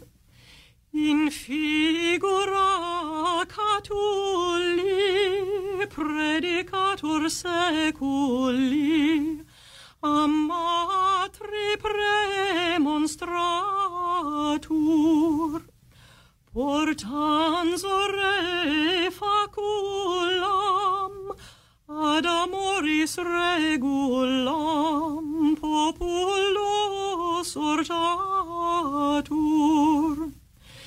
Ices novus legislator, ic Elias emulator, et detestans crimina, vulpestis ipat Samsonis, et in turba Gedeonis, ostis fugat agmina. Ad defunctis revocatum, matri vivum redit natum, vivens aduc corpore, signo crucis imber cedit, turba fratrum panem edit, misum Dei munere. Felix perquem gaudiat, otaia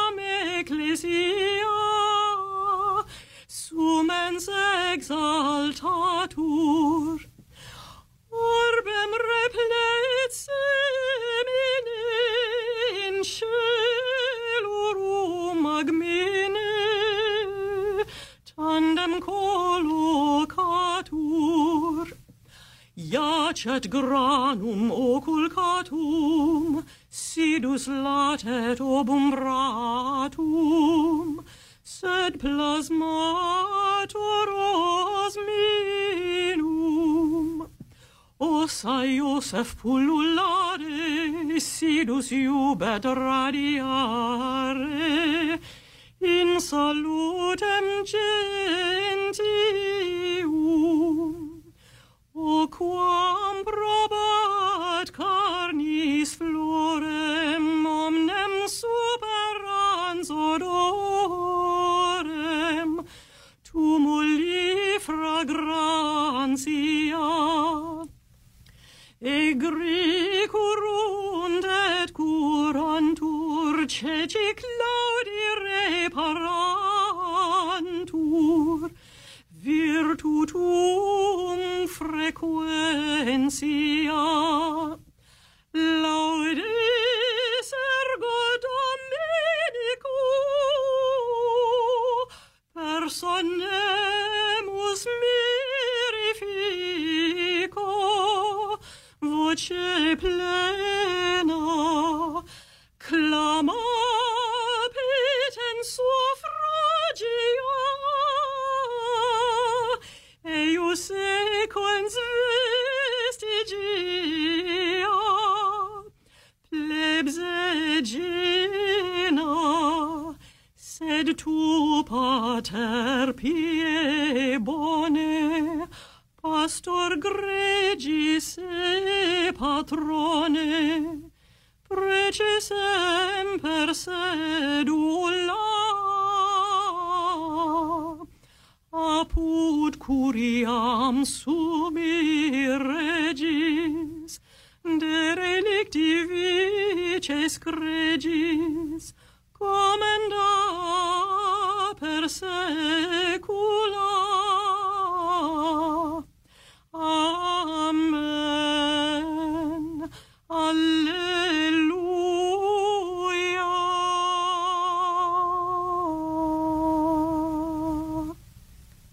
You hear that, Dominican parishes? Better have that at your Mass for the Feast of St. Dominic. That was so beautiful, Catherine. Thank you so much. Catherine will be teaching a whole new crop of Dominican novices who are receiving their habits today at St. Gertrude here in the Cincinnati area. Pray for them. Welcome to Cincinnati, baby novices. We're back right after this. It's 17 past. Are you looking for peace? Longing for joy? Want to meet the giver of all goodness? God is calling the laity to bring Ignatian prayer into the suffering world.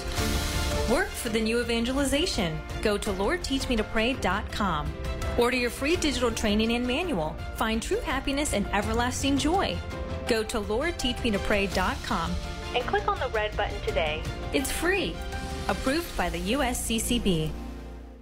Support for the Sunrise Morning Show is from Visiting Angels. Visiting Angels provides experienced, compassionate care to millions of aging adults nationwide by keeping them safe and healthy in the comfort of their own home. Whether it's a short break for caregivers or for long-term assistance, Visiting Angels provides hygiene, meals, light housework, companionship, and more. And services are available up to 24 hours per day. Visiting Angels, online at visitingangels.com. That's visitingangels.com. Franchise opportunities available. 'Tis the season for iced tea. If you're looking for some unique flavors to enjoy, the Carmelite Monks of Wyoming have a number of options, including lemongrass mint, ginger orange, and blossoming jasmine.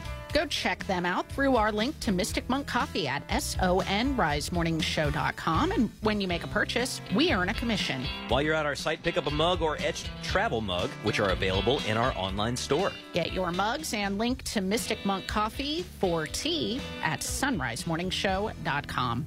Hey Alexa, how many ways can I get EWTN?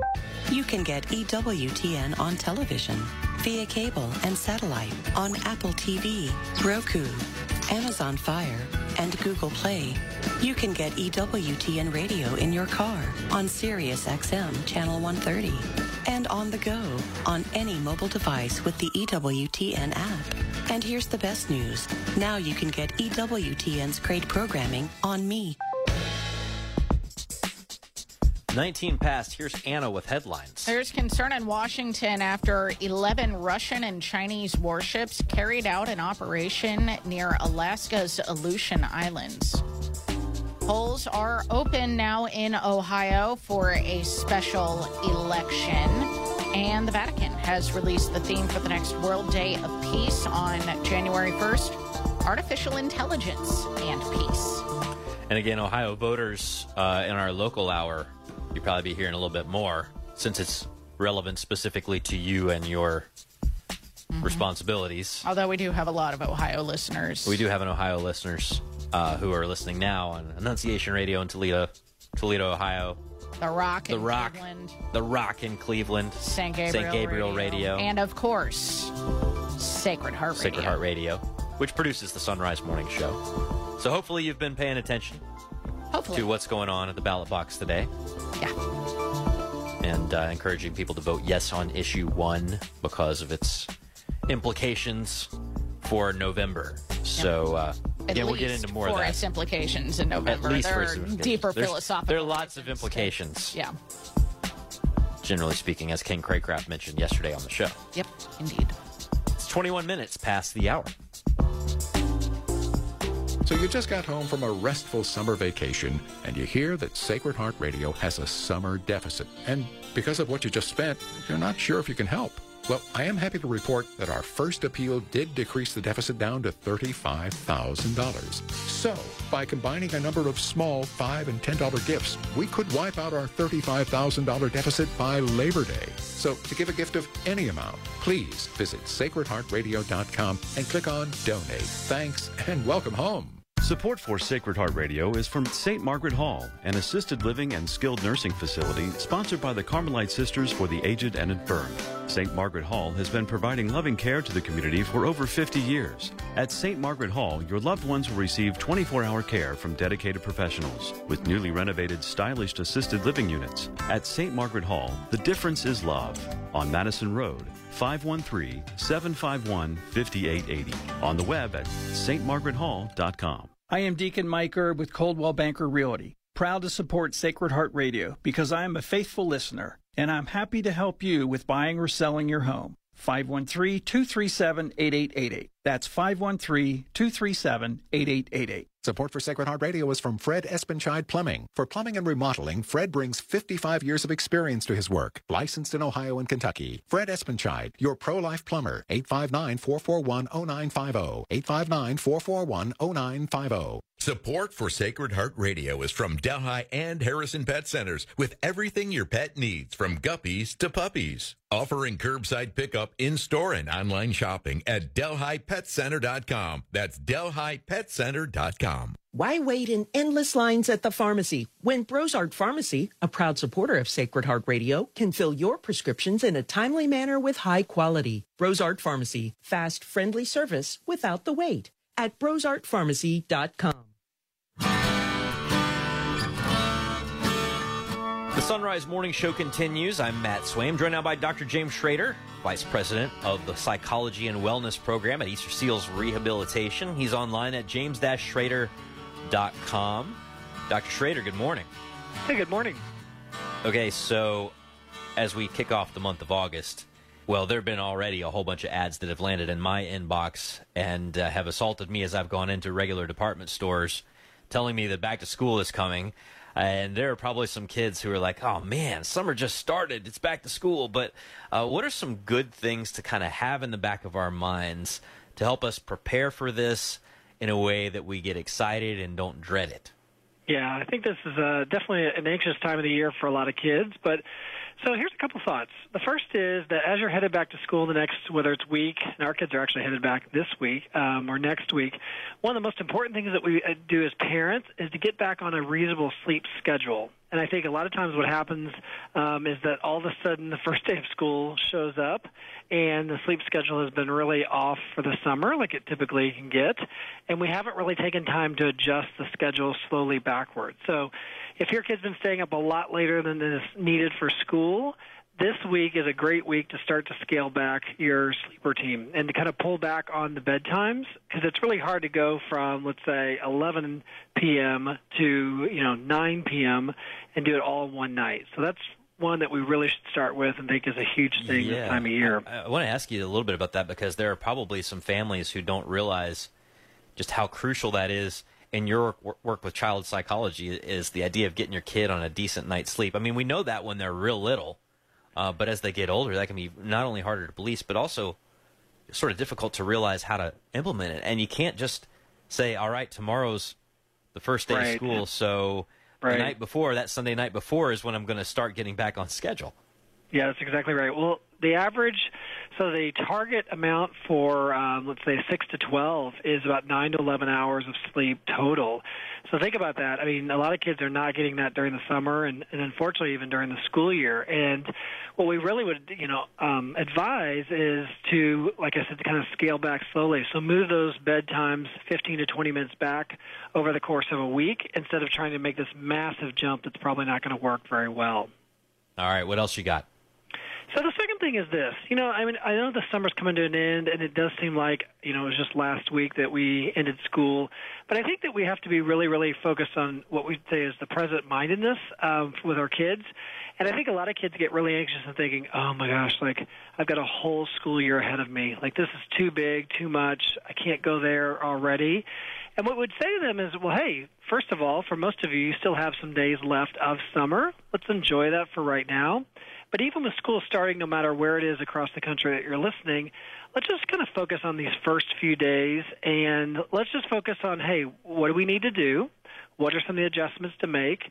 But let's also focus on what are some of the positives. What are some of the things you're actually looking forward to? And, if your kids are like mine, oh, nothing. Well, let's not quite accept nothing. Let's even help our kids kind of look at things that might be more joyful or positive. But I think that in life, just like in school, we get so focused on the whole race, the whole marathon, that our kids are kind of overwhelmed by this idea of I can't take on another year. And the good news is, you know what? You don't have to take on another year. You actually just have to take on today, and let's enjoy it for what it is, and let's take on the tasks for what they are. You big on kids writing down their goals for a year, or the goal of a schedule at least they'd want to try to keep? Yeah, I mean, I think it's, again, goals for the year are fine, but like I kind of mentioned about being more present-minded, I would love to hear their goals for this week. I'd love to hear for their goals at the end of the summer, a few things that they're looking forward to, maybe a few things, again, that they are challenged by. And I think that what we find with this present-mindedness around this beginning of school is that it's a lot less overwhelming to think, okay, so I just have to kind of ease in and get into this part of it, and then when I get into this part of it, I can take on the next, installment. But I think that, in general, if we talk about goals, sometimes it's just easier to talk about goals at the beginning in this week. Yeah, that can be a little daunting if you do the whole year. Even as I was saying that, I was like, yeah, I don't do that even for myself. I do say, all right, I want to do this first thing in the morning every day, and I'm going to try and do it tomorrow to start the streak. Right. That's a little bit more measurable, at least for me. Yeah, absolutely. Yeah, I mean that's the whole idea, is that there are certain kids that look forward to going back, and it's great, and you probably don't have to work as much with those kids. But I think no matter where your child is, it's a whole lot easier to kind of manage and deal with and be excited about what's in front of you than the larger piece of it. And I think the other thing I would add this time of year is if your kid did have a rough year for various reasons this past school, then let's look at this as an opportunity to say, hey, you know what?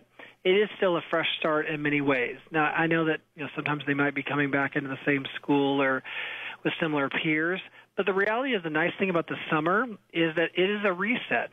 And I think for those who struggled, and whether it's academically or socially, it's nice for parents to spend this week and say, hey, you know what? This is the cool thing about life, is that it is somewhat of an adventure, And even though you might have had a rough time before, it doesn't necessarily mean that we can't see how this year can be a way to build resiliency and build more of a positive experience. And we all need resets. That's why sleep is really important. That's why the weekends are really important. And that's why the summers are important. And we have to kind of treat it as the reset that it is. Yeah, and you can come back to school, and a lot of those classmates you might not have seen, and you might have grown an inch or two. You might have got a new haircut and maybe a new shirt. Maybe take a fresh start approach to it as opposed to just dreading back to the grind. And of course, we could do a whole other segment, probably, Dr. Schrader, on tips for parents and how to get back on their, sort of a balanced approach to life once the kids are back out of the house and into the routine. But we'll have to save that for another time. Sounds good. All right, and if our listeners want to connect with you, how do they do so? Yeah, james-schrader.com. All right, linked at sunrisemorningshow.com. Dr. Schrader, thanks so much. Have a wonderful day. Yeah, you too. Thanks. 1:30. Here's Anna with news. Good morning. A severe storm outbreak affecting millions of Americans has caused widespread travel issues. FlightAware reports there were more than 1,700 flight cancellations within, into, or out of the U.S. yesterday. More than 8,300 flights were delayed. The weather has resulted in at least 2 deaths and is bringing widespread damaging wind, hail, and flooding to parts of the South and East Coast, where the FAA implemented several ground stops earlier in the day. Some tornado watches have ended in the Northeast. Hundreds of thousands of customers have been without power. Polls are open now in Ohio for the August special election. The singular item appearing on ballots across the state is known as Issue 1. The measure would require future state constitutional amendments to get the support of 60% of voters in order to pass, as opposed to the simple majority requirement currently to amend the state constitution. The proposed rule has seen the support and opposition from a wide range of political advocacy groups from all over the country, mainly because of its potential impact on the proposed amendment going before voters in November, which would enshrine abortion in the state constitution if passed. State officials say close to 700,000 Ohioans have voted early in this special election. 2 U.S. military veterans are dead after a drone strike in Ukraine. Mark Mayfield has more. Former U.S. Marine Lance Lawrence and former Army officer Andrew Weber died July 29th, fighting in an operation against Russian forces. That's according to various media reports and public posts from some who knew them. At least 14 American citizens have died while fighting in Ukraine since the war broke out. I'm Mark Mayfield. The Vatican has released the theme for the next World Day of Peace, which takes place every year on New Year's Day. The theme for next year will be Artificial Intelligence and Peace. A note from the Holy See acknowledges that the remarkable advances made in the field of artificial intelligence are having a rapidly increasing impact on human activity, personal and social life, politics, and the economy. It says the urgent need to orient the concept and use of artificial intelligence in a responsible way so that it may be at the service of humanity and the protection of our common home requires that ethical reflection be extended to the sphere of education and law. Pope Francis, on his flight back to Rome from Lisbon, reflected on the young people he encountered in Portugal for World Youth Day. From Vatican Radio, Lisa Zingarini reports. Pope Francis said he was very positively impressed by the huge participation and enthusiasm shown by so many youths in Lisbon, and also by the successful organisation of the event, the best of the 4 he has attended so far, he said. Commenting on the young people attending the Youth Day, the Pope noted that they are religious, looking for non-hostile, non-artificial and non-formalistic faith, which, he said, is not easy. Some may object that young people today don't always abide by moral rules. However, Pope Francis remarked, we all make mistakes in life, and despite this, the Lord is always waiting for us because he is merciful, while highlighting the need to accompany young people as they seek to look forward. Pope Francis further stressed once again the vital importance of dialogue between old and young so they don't lose their roots. In the conversation, amongst other things, the Pope also spoke about his repeated assertion that the Church is open to all, with no exception. Asked by a reporter if he didn't think that this assertion was somehow incoherent with the fact that some people, such as women and homosexual people, do not have the same rights and cannot receive some sacraments, Pope Francis insisted that the Catholic Church welcomes everyone and that it has a duty to accompany them on a personal path of spirituality, but within the framework of its rules. Each person encounters God in their own way inside the Church, he said. I am Lisa Zengarini. Home prices are up and reaching highs across the country. A new report from Black Knight says prices went up by 0.8% in June after a long slowdown. That's the news on the Sunrise Morning Show. It's 35 minutes past the hour.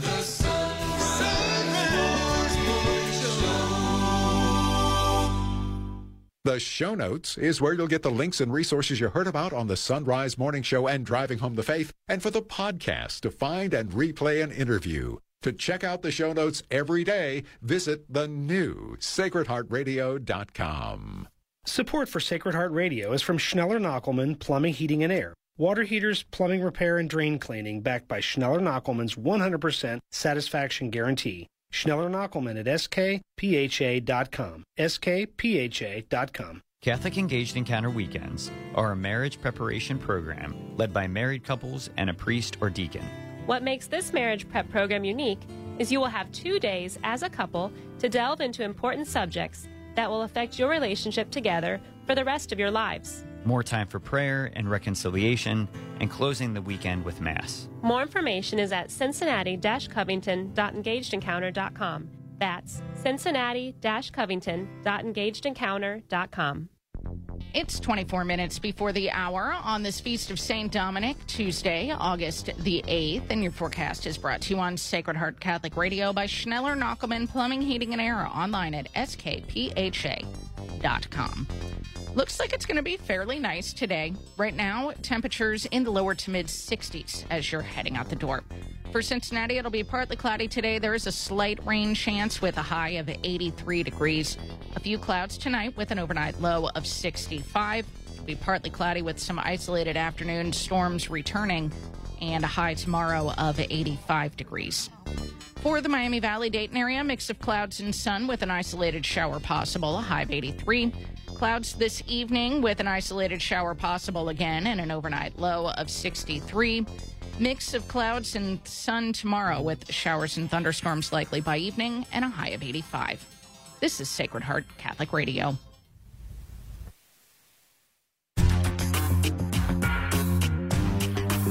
The Sunrise Morning Show continues. I'm Matt Swaim, joined now by Steve Ray from CatholicConvert.com. He's joining us live from Poland this morning.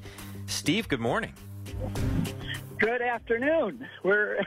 It's about 2 o'clock, close to that. And we're just leaving Częstochowa, which is the heartland of Polish spirituality, and that's where John Paul came many times and celebrated Mass here. And it's the Black Madonna that many believe that St. Luke painted, but it's been here at least since 700 A.D., and a lot of people are very emotional as we walked through because we got to go, it's up in the front of the church, and there were about 40 priests in there celebrating Mass with the people. The Polish people are just very Catholic. And we got to walk right under the Black Madonna and see her there in all her glory. So that's what we're doing today. Now we're heading to Zakopane, which is the mountains on the border with Slovakia, and that's where John Paul went skiing. So we're going to go up there and have a little, take the cable cars up the mountain, and we're having a blast. It sounds like an amazing pilgrimage. I've had a few different people invite me to Poland before, and I've never been able to go, but there are some incredible Polish saints to talk about, and one of them is actually on the calendar here at the beginning of August. St. Edith Stein, who we're going to talk a whole lot more about, St. Teresa Benedicta of the Cross, who was a huge influence on another Polish saint that you just mentioned, Pope St. John Paul II. So, I mean, there are a lot of people to investigate while you're over there. It really is, and we're going to be meeting up with Edith Stein at Auschwitz. We're going to be going there towards the end of the trip, and people say, why would you take us to the largest concentration camp? Because I want people to see how humans can be so inhumane to other humans, and it was only within my parents' lifetime that happened. So if it can happen then, it can happen now, and we have to be ever vigilant. But we're also going to go there to see Maximilian Kolbe, who gave his life in exchange for a father who later, when Maximilian Kolbe was beatified, that father came to Rome with all of his family to give gratitude to Maximilian Kolbe, who took his place of execution, was starved to death. So we're going to see him too. And also John Paul II is throughout our trip, St. John Paul II, everywhere. We're going to his birthplace tomorrow. We're going to where he celebrated his first Mass. Just wonderful stuff. And then we're going to be celebrating, praying the Divine Mercy with the sisters at their convent. And people are really excited about that as well. It sounds like an awesome trip. With Edith Stein and Maximilian Kolbe being in there, and there's a bunch of other saints, too, by the way, who died in concentration camps or died at the hands of basically the most evil regime that most of our grandparents can remember, right? I mean, this is pretty horrible stuff, but it produced extraordinary saints. I mean, what sense do the pilgrims have of what it looks like for people like Edith Stein, also John Paul II, right, who he lived under these regimes, to have lived such profound, joyful, holy lives despite everything going on around them? We started the trip with Jerzy Papalushko, who is a blessed, and he was involved with the Solidarity movement with Lech Walesa up in Gdansk, where they started the labor union, which eventually gained steam. And Jerzy Papalushko was a very famous, very handsome priest, too, by the way, very devout, who did their homilies for them, and he preached never to hate people, even the Soviets, never to hate them, never to try to get revenge, just always love and be forgiving. But he spoke against tyranny and all, and for the freedoms of the people in the Catholic Church. And they ended up killing him and throwing him in the Vistula River. But we went to his tomb, and it was very moving. That's the first thing we did on the pilgrimage. And they have a big rosary around the yard of the church made of huge stones, boulders chained together, and that is in the shape, the rosary is laid out in the shape of Poland with his tomb in the middle. So everywhere we go, these modern saints are stepping out of the woodwork to meet us, and the masses that we're having at these sites are great. When we went yesterday through the Jewish ghetto, where the Jews were all herded up into the ghettos and treated so horrendously. And we always think it's just the Jews, but as many other people that died as well. The Poles, the handicapped, Hungarians, all kinds of other people died as well in the concentration camps. But overall, I know we've talked about the concentration camps, but overall this is just a beautiful trip because the Polish people are so friendly, smiling. It's beautiful weather. You know, Matt, the first time I came to Poland was in 1985 when it was still communist. My wife and I smuggled Bibles and medicine and books through Checkpoint Charlie. I was say, you would have been a Protestant at the time, right? I was a Protestant. It was 1985. And it was Did Francis Schaeffer give you those Bibles to smuggle in? It was his organization, L'Abri, yes. I thought it might be. With Francis Schaeffer.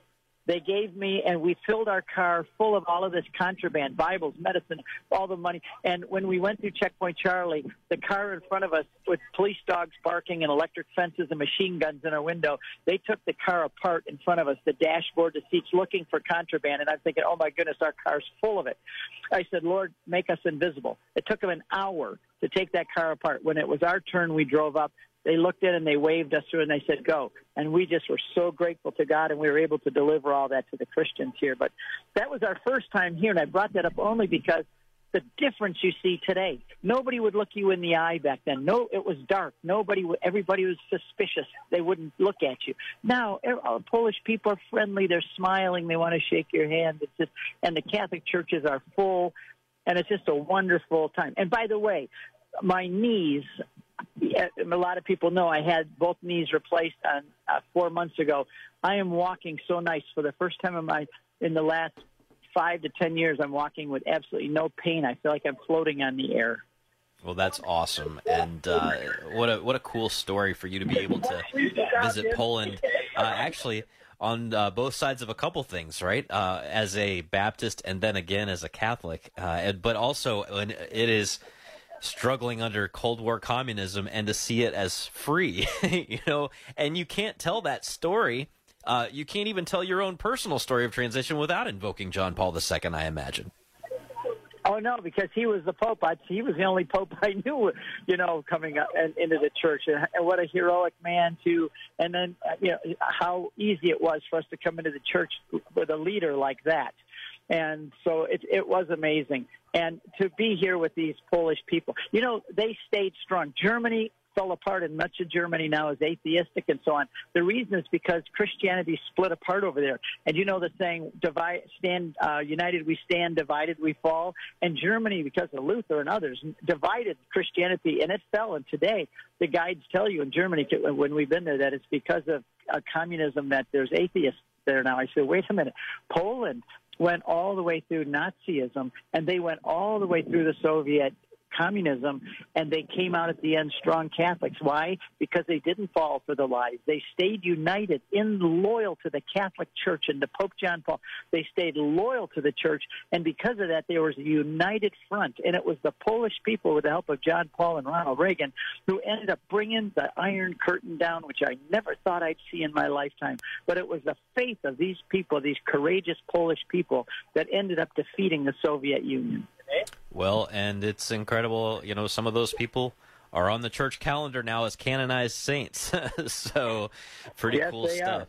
Well, Steve Ray, thank you for giving us a little window into your pilgrimage there in Poland. Pray for us while you're over there, and we'll link your website so people can figure out how to join you on your next trip. Thank you. And every day I'm putting up videos, so you can join us virtually every day with YouTube videos I'm putting up. Sounds great. Awesome. Thanks so much, Steve. Have a blessed day. Thank you. Bye-bye. All right, it is 14 till. We're going to talk more about St. Edith Stein as she appears in the Office of Readings with Chris McGregor from Discerning Hearts. Stay with us. Support is from Solidarity Health Share. Do you have an insurance plan that pays for everything, even things that violate your beliefs? Have you ever felt there has to be a better way, but didn't know you had any options? If you answered yes, I've got some good news for you. There is a better way and a more affordable way. Solidarity Health Share can save you hundreds of dollars each month while actually supporting your beliefs. Because the best news is that Solidarity Health Share costs a whole lot less than insurance. It's time to jump in and put your money where your faith is and put some money back into your wallet at the same time. Join Solidarity Health Share, a faith-based healthcare sharing community. Prices start as low as $384 a month for families. Call to see how much you can save. 844-334-3245. That's 844-334-3245. Solidarity Health Share. 844-334-3245. Do you use a single brew coffee maker at your home or in your workplace? The Carmelite Monks of Wyoming have single-use coffee pods especially for you. Go to the Mystic Monk Coffee site through our site, sunrisemorningshow.com, to browse the Monk Shot options. When you check out, we'll earn a commission. And why not brew it straight into a Sunrise Morning Show mug or travel mug? You can find those in our online store. Buy a mug and link for some Monk Shots for your Keurig at sonrisemorningshow.com. What's stopping you from becoming a Catholic? Why can't women become priests? I don't understand why I have to earn salvation. How is it possible that God created everything? Why do I need to confess my sins to a priest? Why is the Catholic Church so unwilling to The Catholic Church is too rich. Catholics worship Mary and are committed. As far as I'm concerned, all religions are equal. You are called to communion with Dr. David Anders. Today, 2 p.m. Eastern, on the EWTN Global Catholic Radio Network. Do you have an important prayer need? We'll pray with you today on Take Two with Jerry and Debbie on most of these EWTN stations. And now back to the Sunrise Morning Show. 12 minutes before the hour, here's Anna with headlines. A severe storm outbreak affecting millions of Americans has been causing widespread travel issues and power outages. Polls are now open in Ohio for the special election on issue 1, which has major implications for a proposed amendment that would enshrine abortion in Ohio's Constitution. That's up in November. And the Vatican has released the theme for the next World Day of Peace: artificial intelligence and peace. You can hear news at the top and bottom of each hour right here on the Sunrise Morning Show. Back with us now on the Sunrise Morning Show is Chris McGregor from DiscerningHearts.com. Good morning, Chris. Good morning, Anna. Why would we need artificial intelligence when we have you and Matt? Oh, well, we were just talking about this. We're going to be on vacation next week, and so we were like, is that kind of like what we're talking about here when you hear recordings of our voices? There's all kinds of, conversations that could be had around that, but not really my cup of tea in terms of, well, I don't know. I guess it's kind of interesting, but I would much rather talk about the Office of Readings today because it's one of my girls that we're getting this week. Our selection from the Office of Readings this week is for the August 9th Feast of St. Teresa Benedicta of the Cross, also known as Edith Stein. And Chris, so for those listening who might not be familiar with her, what would you tell them about her? I would, she was a gift to all of us in her witness, in her brilliance, her humility. Edith Stein, and I think she would prefer to be called St. Teresa Benedicta of the Cross, don't you? Because I do. That's a name that she chose for herself to reflect her love and respect for not only her spiritual mother, St. Teresa of Avila, whose book that she read, The Life of Teresa, was instrumental. After she spent all night reading it, one day she said, "This is truth." And it led her into this wonderful journey that would take her ultimately, believe it or not, to the martyrdom at Auschwitz. Yeah. She has such a beautiful story and has such beautiful writings. And when you proposed this reading for our discussion today, Chris, you described it as the core of her legacy. Tell us about that. Well, she's one who understood what the passion of Christ meant. It meant for all of us who were born, as she will point out, reminds us in our baptism that we are baptized into the death of Christ, and we rise with him into new life. And this is at a time when the world is absolutely, it's eating itself. We are killing our family members, our friends, our neighbors, all throughout Europe and around the world in what would become the outbreak of World War II. And Edith, in this understanding of co-passionating, it means that we enter in with Christ and with our brothers and sisters into not only our sufferings, but into the sufferings that they endure. So that we co-passion, we help them to carry their cross. It's not enough just to have sympathy, but it's also to enter into it with others, to model and to not just model, but to be and allow Christ in us to assist others and to shine that law of the ultimate law, the law of love. Yeah, I was really struck by just the first couple of lines of this reading in the Office of Readings. Knowing her story as someone who was born Jewish and would eventually become Catholic and a religious sister, taking the name of the cross, which I think is so telling in any number of ways. But she writes here, Christ put on the yoke of the law, fulfilling the law's commands and dying for the law and through the law. By this, he freed those who desire to receive life through him, but they cannot receive that life unless they themselves offer their own lives. I mean, I think about the fact that she grew up under the law that she's talking about and how much St. Paul and his teachings on Christ's fulfillment of the law affected her and really, I mean, are permeating throughout this entire reading. Well, what's a violation of the law? It's sin. Yeah. That's ultimately when you violate the law, you're violating, you're doing so in your sin. It's the embracing that is everything that's counter God's love and love for our neighbors. It's a violation. It hurts ourselves. And so when he takes on and it exemplifies what truly the commands of the law are, they're to love. And you look at, even if you go to the 10 commandments, right? Mm-hmm. They're ultimately a fulfillment of how you love in the world. Yeah.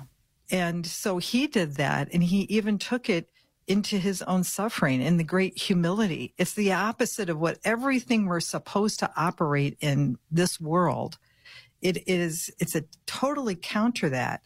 And for her as a Jew to see that this crucifixion of Christ and the entrance into this passion is so fundamental because it flips everything on its head.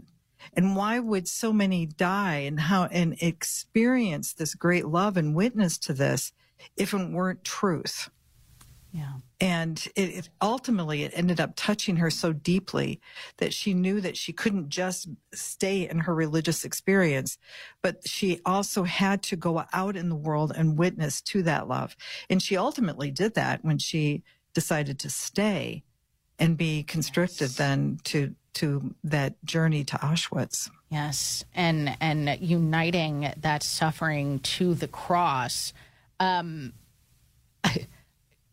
I love how she uses the imagery of the shepherd's sling to describe the cross. Can you close us out talking about that, Chris? Sure. She says it is the shepherd's sling with which the divine David battles the evil Goliath.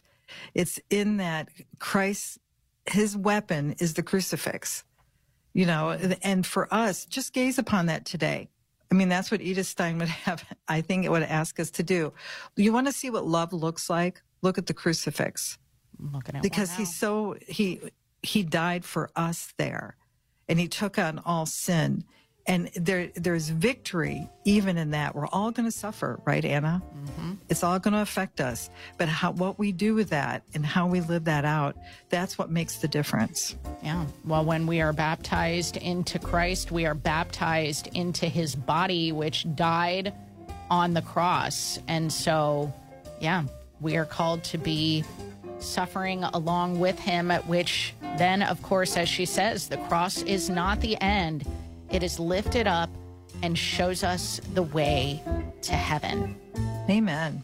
So beautiful from the Office of Readings for the August 9th feast of St. Teresa Benedicta of the Cross. We've been talking about it with Chris McGregor. Chris, thank you so much. Thank you, Anna. All right, that'll do it for this Tuesday edition of the Sunrise Morning Show for EWTN. We'll talk to you tomorrow. May God bless you and keep you and grant you his peace. I'm Father Rob Jack. Join me this afternoon for Driving Home the Faith, when Margie Christie will give us the news from Dayton Right to Life. Alan Migliorado will share the latest Adventure Catholic parenting tip for the week. I'll reflect on the life of the great St. Dominic de Guzman with frequent traffic and weather. That's this afternoon beginning at 4 on Sacred Heart Radio. You're on the road to Christ the King, driving home the faith. Support for Sacred Heart Radio is from Twin Dental of Cincinnati. Since 1986, twin brothers Drs. David and Michael Rothen have been providing superior dental care in a relaxed and comfortable setting for the entire family. The Twin Dental doctors utilize advanced dentistry techniques from sedation to implants and the latest in cosmetic options to preserve and beautify smiles. Twin Dental, located just off the I-275 exit at Hamilton Avenue. For a complimentary evaluation, 513-825-6111 and online at twindental.com. I'm Bill Torbeck of Tri-State Abrasive and Tool Company, proud to support Sacred Heart Radio. Diamond and CBN are the most advanced cutting tools because they are the hardest materials known. These enable you to machine 3 to 8 times faster compared to carbide, while reducing downtime for tool changes by 90%. Improve your productivity when machining hard, cast, and powdered metals or difficult-to-machine materials. Find out more at theabrasiveone.com. That's the number 1, theabrasiveone.com. You rely on your car, so rely on the experts at Fort Mitchell Garage, a proud supporter of Sacred Heart Radio. They can do it all from brakes, tires, and heating and cooling to towing and collision repair and more. Fort Mitchell Garage on Dixie Highway in Park Hills. On the web at fortmitchellgarage.com. Support for Sacred Heart Radio is from JC Health Insurance agent George Justin. If you're turning 65, retiring, or simply have Medicare questions, George has answers. George is your pro-family, pro-life guide to Medicare, helping to simplify your transition by guiding you through the options to find a plan that meets your unique needs, all at no cost to you. Find out more from George Justin at JC Health Insurance, 859-414-6591. That's 859-414-6591. The Cincinnati chapter of Legatus is a national network of Catholic business owners, CEOs, and managing partners facing the challenges of faith, family, and business each day. We meet once a month with our spouse for a mass, dinner, and speaker. We have the support of the Archdiocese of Cincinnati and many members throughout the parishes, including yours. We would appreciate the chance to share what we are about with you and enjoy Mass together soon. Contact us at cincinnati@legatus.org. That's cincinnati@legatus.org. I am Father Rufino Ezama, the Provincial Superior of the Comboni Missionaries. Thank you for listening to Sacred Heart Catholic Radio. 740 WNOP Newport, 910 WPFB Middletown, or get the app, stream, podcast, and more at sacredheartradio.com. Arise, it's a new day. Hear his word, let us pray. The Sunrise Morning Show. Can't wait to start your day. We continue on this Tuesday, the 8th of August, the feast of St. Dominic, by praying together in the name of the Father, and the Son, and the Holy Spirit. Let your love come upon your people, O Lord. You have called eloquent preachers to proclaim the truth of our salvation. Animate them with zeal for your word. You have instructed your people by your word. Open our hearts to receive the seed of the gospel in faith. You have called men and women to follow in the footsteps of St. Dominic. Grant them wisdom and fidelity to your gift in service to the church. O Lord our God, you sent St. Dominic to preach the good news in truth and in love. Send eloquent preachers into your world today to continue the work of evangelization with his fidelity and zeal. We ask this through Christ our Lord. Amen. St. Dominic, pray for us. It is the Sunrise Morning Show. Thank you for being along on a Tuesday morning. I'm Matt Swaim. Anna Mitchell has news. Paul Lockman at the controls here on Sacred Heart Catholic Radio, and we got Dominicans all over the place in the Archdiocese of Cincinnati, especially at St. Gertrude, and happy feast day to all of you. Up this hour, Kevin Schmeezing will take a look at This Week in Catholic History. We'll talk to Father Patrick Briscoe, a Dominican priest, about St. Dominic and his legacy, and also give you an insight, a window into a pilgrimage, rosary pilgrimage that the Dominicans are hosting in Washington, D.C., in case any of you want to head over there. Dr. Jared Stout will discuss the development of the theology of the Eucharist, and then Andrew Swafford, who is part of that team that put together the Catholic Guide to the Old Testament with Ascension Press, is going to give us a look at one of the most exciting books in the Old Testament that maybe you're not as familiar with as you should be, the book of Joshua. Joshua, the successor of Moses. So, stay with us if you can. Right now it is 2 minutes past. News of service of Bridgetown Finer Meats and BridgetownFinerMeats.com. Here's Anna Mitchell. Good morning. The polls are open for Ohio's August special election over Issue 1. The measure would require future state constitutional amendments to get the support from 60% of voters in order to pass, as opposed to the current simple majority requirement to amend the state constitution. The proposed rule has seen support and opposition from a wide range of political advocacy groups all over the country because of its potential impact on the proposed amendment going before Ohio voters in the fall, which, if passed, would enshrine abortion in the state constitution. State officials say close to 700,000 Ohioans have voted early in this special election. That is more than 3 times the voter turnout in Ohio's 2022 primaries. Crews are working to restore power across some areas of the eastern United States after severe storms battered the region yesterday. At least 2 people were killed and more than 1 million people lost power at the height of the outages. Tornado watches and warnings stretched across 10 states from Tennessee to New York, with high winds sending power lines into homes and roads. More than 2,600 flights were canceled yesterday and some 7,900 delayed. The U.S. is helping Americans leave Niger amid a military takeover of the country. Mark Mayfield reports. State Department spokesman Matthew Miller said more than 100 U.S. citizens were evacuated from the country last week. This is in addition to many U.S. Embassy personnel who were ordered to evacuate. Miller added that the U.S. is ready to help any other Americans in the country seeking assistance to leave. Nigerian President Mohamed Bazoum was arrested along with his family, and a general was declared head of state. Bazoum was elected in 2021 in what was Niger's first democratic transition since its independence from France. I'm Mark Mayfield. The Vatican has released the theme for the next World Day of Peace, which takes place every year on New Year's Day. The theme will be Artificial Intelligence and Peace.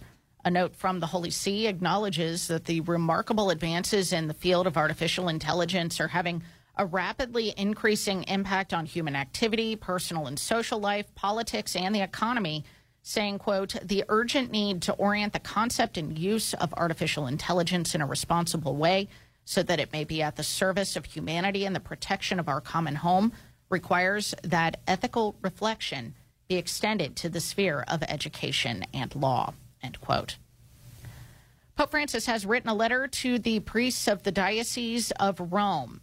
From Vatican Radio, Christopher Wells reports. Pope Francis first and foremost expressed gratitude for their precious and often hidden service. At the same time, he warned them of what he described as the worst evils of priestly ministry, spiritual worldliness, and clericalism, evils which he has denounced continuously over the past decade. Priests, he said, can fall prey to these evils when they allow themselves to be fascinated by seductions of the ephemeral, by mediocrity and habit, by temptations of power and social influence. The Pope warned, too, of the dangers of vainglory and narcissism, doctrinal intransigence and liturgical asceticism, and all the ways and means by which worldliness can hide behind appearances of religiosity. The antidote to these failings, the Pope said, lies in praise, a sense of grace, and a kind of wonder at the gratuitousness of God's love. But above all, he continued, there is a daily antidote, namely, to look upon Christ crucified, to fix one's eyes every day on him who emptied himself and humbled himself for us, even unto death. Despite the many failings and inadequacies the priests may fall prey to, Pope Francis encouraged them not to be discouraged and called on them to join him in rolling up their sleeves and bending their knees in prayer, inviting them to pray for one another to the Spirit so that they might not fail in their vocations, but live up to their calling as passionate heralds of the gospel and true shepherds of their people. Pope Francis concluded his letter by assuring the priests of Rome of his own prayers for them, especially to Mary, Salus Populi Romani, to whom he has entrusted all of them. I have asked her to guard and protect you, he wrote, to dry your secret tears, to revive you in the joy of ministry, and to make you, each day, shepherds in love with Jesus. I'm Christopher Wells. And home prices are up and reaching highs across the country. A new report from Black Knight says prices went up by 0.8% in June after a long slowdown. Prices hit record levels in about 60% of major housing markets in the U.S. Annual price growth has overall been highest in the Midwest and the Northeast, specifically in Hartford, Connecticut, Seattle, and San Jose. Wonder why Hartford? It's interesting. 8:07 now on the Sunrise Morning Show, and Sports on Sacred Heart Radio is brought to you by Dr. Robert Berger and Beacon Orthopedics and Sports Medicine, online at beaconortho.com. Paul, give me some good news. Hey, I actually have some good news. First time in a while. If you're a Reds fan, Reds took the series opener against the Marlins 5-2 yesterday at Great American Ballpark. Rookie Brandon Williamson, he earned the win, and he pitched very well. Surrendered just 1 run on 3 hits, struck out 9 batters in 6+ innings. Joey Votto, Christian Encarnacion Strand both hit back-to-back homers for Cincinnati for the Reds, who improved to 60 and 55. all alone in second place in the NL Central after the Cubs got mollywopped yesterday, and unfortunately the Brewers won. So Did you say mollywopped? Mollywopped, yeah. You can look that word up. That spell it. Oh, don't make me spell now. Molly. How about this? The Atlantic Coast Conference is considering expansion. The ACC, the Atlantic Coast Conference, I want to remind you again, is beginning to discuss the potential of adding teams like Cal and Stanford. The Atlantic Coast Conference. Yep, the pair of schools Cal are and Stanford. Yeah, the pair of schools are currently in the Pac-12 with Oregon State and Washington State. Why is everybody leaving the Pac-12? That's it. There is no Pac-12. Pac meaning Pacific. That would be what I remember. Like named after the Pacific Ocean. Yes. Which would be near those schools. And Cal is in California. Which is on the Pacific yes. coast. Now, my one little bar trivia question for you, Anna Mitchell. Oh, I can't wait. Is what is Stanford's nickname? Dun, dun, dun, dun, dun. Do you not know it? Most people who are in the know would think they bring up the fact that their mascot is a tree, which that is true. Right. It's the Cardinal. Yeah, it's just Cardinal. Yeah, Cardinal. Stanford Cardinal. Yeah. They're the color. I had to think about it for a minute. Yeah, exactly. Well, and I also alluded that it is it's a trick question. Many people would quickly answer Cardinals or they're the trees. Or something. I knew it was I had to think back to my college game day. Yeah. Watching. Yeah, I can't get anything by you. You're an Ohio State Buckeye fan. You know all about the college football teams, and Stanford used to have a time. I believe John Elway went to Stanford. Did he? He did. I know that. I don't know why I said I believe. I do John know. Elway. John Elway. Really? There you go. Huh. I'm out of time. I didn't know that one. Yeah, I learned something new from you today. I try to do that and mollywopped really is a word. I still can't spell it, but I'm glad. MOLLYWHOPPED. Mollywopped. Ha. Widely used in the Bay Area. How left coast of you, Paul? Well, we were talking about San Jose and California and Stanford. How about that? So it all ties together. It's all culturally relevant. Well, speaking of trying to stay... I have a sister named Molly. Yeah. It's good. I wish I would have known this word a long time ago. No, bah. All right, let's get to traffic now. Mollywop me. Okay, go ahead. Traffic and service of Rose Automotive. Pre-owned vehicles on Erie Highway in Hamilton, on the web at roseautomotivegroup.com. Hopefully there's no mollywops on the roadways. No cars mollywopping other cars, at least not that I see on the interstates right now. Some slow spots, though. Northbound 71, 75, slowing from Turfway up to the Cut in the Hill. Northbound 471 from Alexandria Pike up to the river. Eastbound 74, you're slowing from North Bend into the 75 interchange. 75 is slow as you head through the Lockland Split going southbound. In the Dayton area, it's slowing right around Dryden off and on up toward the 35 interchange. So you're going to need a little bit of extra time if that is your usual route. Now for weather, going to be pretty nice today. Possibility for some rain in Cincinnati and Dayton. It'll be partly cloudy today in Cincinnati with a slight rain chance. As I said, a high of 83 degrees. A few clouds tonight, mild with an overnight low of 65. Partly cloudy with some isolated afternoon storms tomorrow and a high of 85 degrees. For the Miami Valley-Dayton area, mix of clouds and sun with a quick isolated shower possible today, a high of 83 degrees. Some clouds this evening with another isolated shower possible and an overnight low of 63. Mix of clouds and sun tomorrow with showers and thunderstorms likely by evening and a high tomorrow of 85 degrees.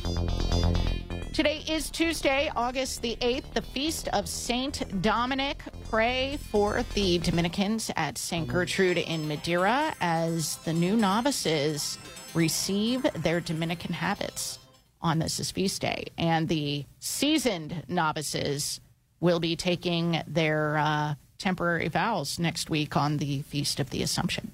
So, big stuff happening for the Dominicans today on this feast of their founder. 13 past now on the Sunrise Morning Show. Matt? It is time to take a look at this week in Catholic history. Kevin Schmiesing here to do that with us each week, as he has done now for closing in on 2 decades. Kevin, good morning. Have I been around that long, Matt? Good morning. I mean, it feels like, as we're talking about this history, one of these dates is going to have to be Kevin Schmiesing joins the team of the Sunrise Morning Show.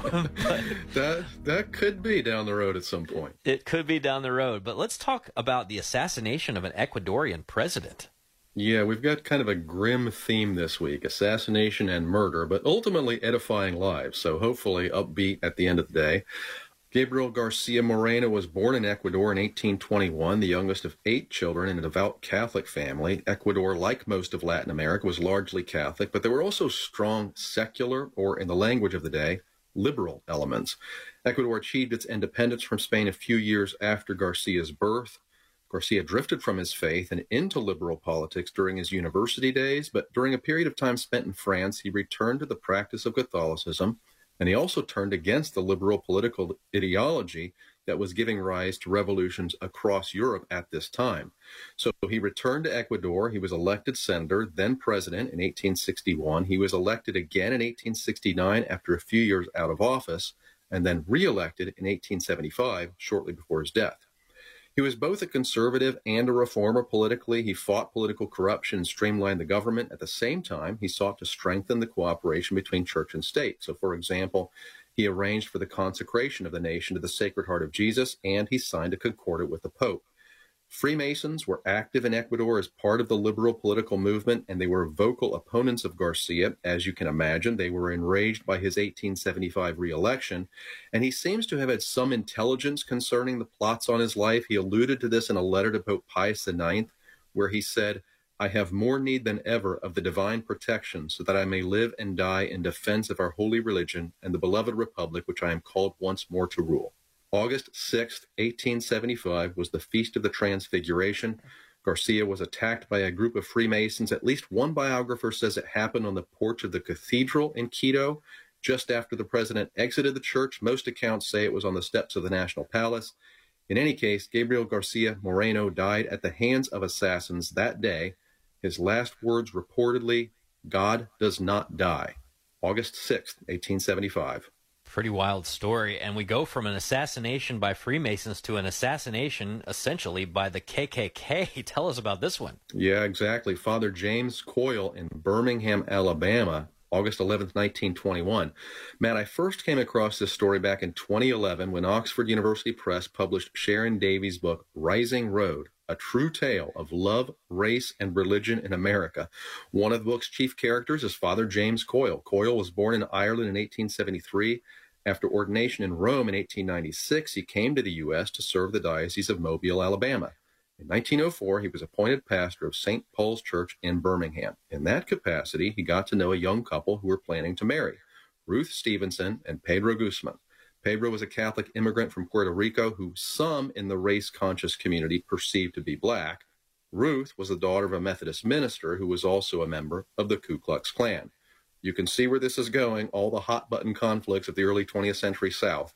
Ruth decided to convert to Catholicism, and Father Coyle received her into the church. He also agreed to marry the couple a few months later. This was all done secretly because Ruth knew that her father was violently opposed to both steps.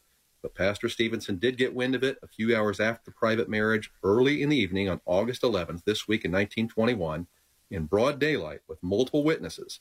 Stevenson approached Father Coyle, who was sitting on the porch of the rectory, and fatally shot him. The defense attorneys, among whom was future Supreme Court Justice Hugo Black, successfully argued for a not guilty verdict on the grounds of temporary insanity. One juror refused to vote for conviction, and Stevenson went free. It was a signal of anti-Catholic and anti-black sentiment in Alabama, but some argue that this case began to turn the tide as the blatant miscarriage of justice turned public opinion against the Klan and its sympathizers. This year, as always, a memorial mass will be celebrated in the cathedral in Birmingham, and the Father James Coyle Memorial Project continues to keep alive what it calls the priest's call upon others to sacrifice on behalf of the faith and the dignity of every human being. Father James Coyle this week, 1921. Yeah, shooting a Catholic priest in cold blood on the rectory porch is not exactly an act of heroism, even for people who are upset at that kind of affront to their perceived values. But my goodness, what a story. What a couple of stories this week in Catholic history. Kevin Schmiesing, we've got you. We've got your book, Catholic Pilgrimage Through American History, as well as the Catholic History Trek podcast, linked at sunrisemorningshow.com. Thanks so much. Have a great day. Thanks, Matt. You too. 19 minutes past the hour. We got traffic and weather coming up next. Now, Sacred Heart Radio has our own smart speaker channel. Playing Sacred Heart Radio. Yes, now when you ask your smart speaker to play Sacred Heart Radio, it will immediately play our stream without some of the inappropriate commercial content that you had to sit through from the tune-in connection. So, at any time of the day or night, to hear Sacred Heart Radio loud and clear, ask your smart speaker to play Sacred Heart Radio. Cabernet Sauvignon, Malbec, Merlot, Pinot Noir, Chardonnay. When you're looking for an extensive selection of fine handcrafted wines from around the world, it's the BFM Wine Shop on Bridgetown Road. BFM Wine stocks over 1,000 labels of high-quality wine from boutique wineries and small producers. There's also the Wine of the Month, their e-newsletter, and pairing suggestions with fine food. The BFM Wine Shop, proud supporters of Sacred Heart Radio, on the web at bridgetownfindermeats.com. A wedding is a day. A marriage is a lifetime. Catholic Engaged Encounter Weekends are a marriage preparation program led by married couples and a priest or deacon. This is time for a couple to learn about each other and their upcoming marriage. Based on communication, intimacy, and the family they grew up in. Find out more at cincinnati-covington.engagedencounter.com. That's cincinnati-covington.engagedencounter.com.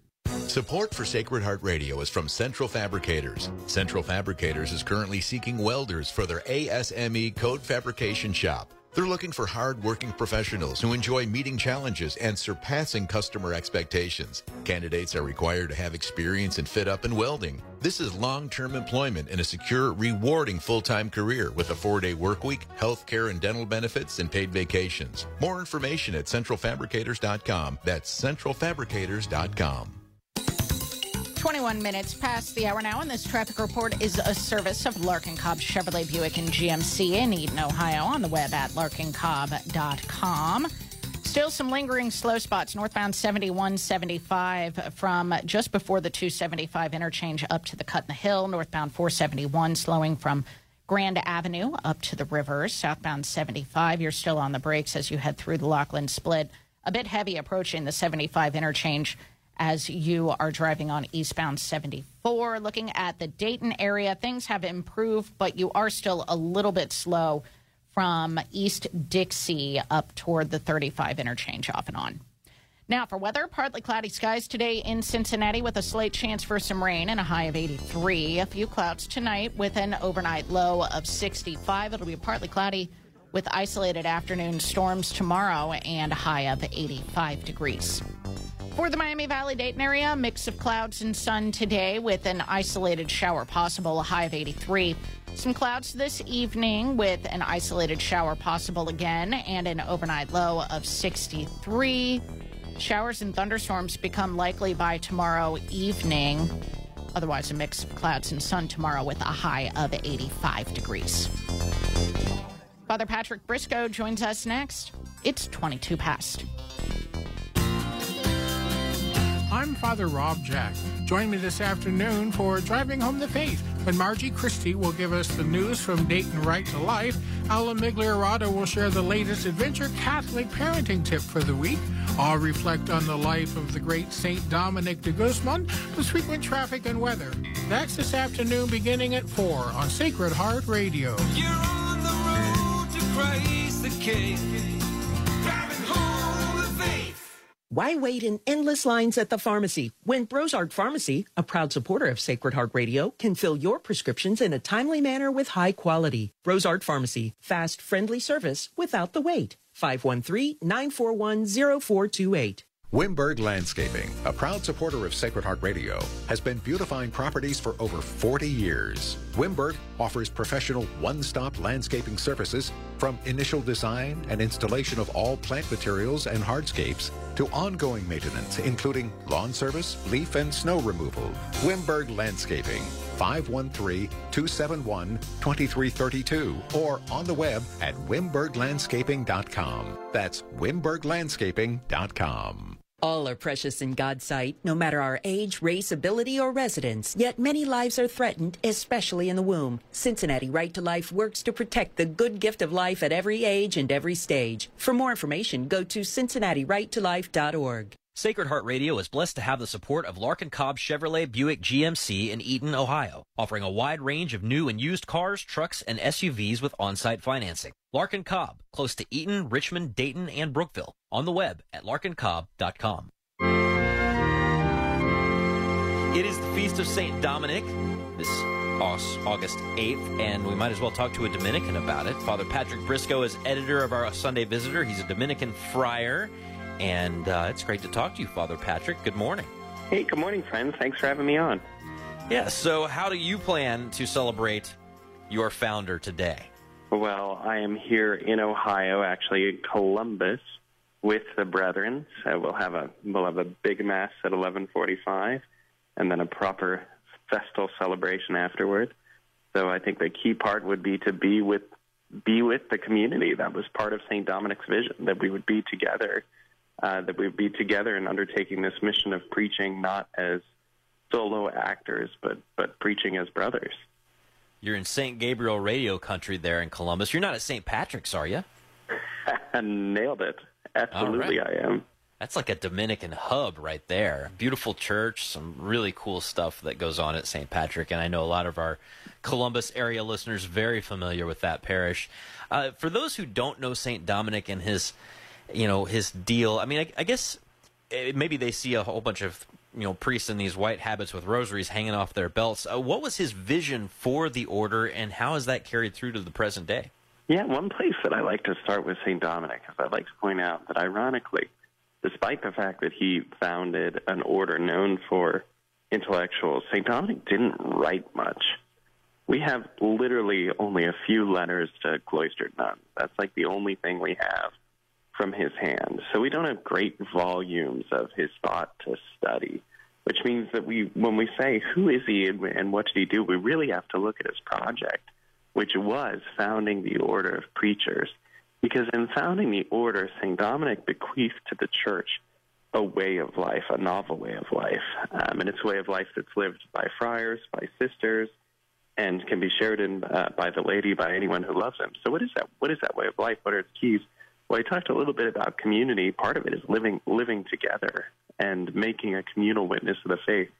Part of that way of life that St. Dominic gave us was a love for the truth, a love for study. You see, in his time in the 13th century, there were a lot of challenges in the church, especially in the region where he was active in the south of France. A lot of people had fallen away from the faith, and they'd been caught up in these different visions of Christian life. One of them was called Albigensianism, and that heresy had to be set straight. These ideas had to be meted out, and people had to be drawn back to the church. So a love of truth is part of that. So we've got the common life, a love of truth, and then a deep life of prayer.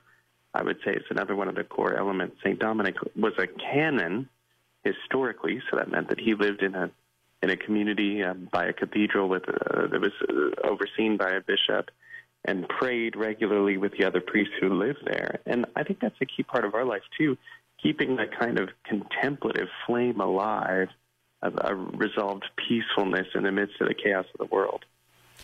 They've left such an extraordinary legacy to the church. Of course, Thomas Aquinas, perhaps the most famous of the Dominicans, but his predecessor, his mentor, St. Albert the Great, pretty famous Dominican as well.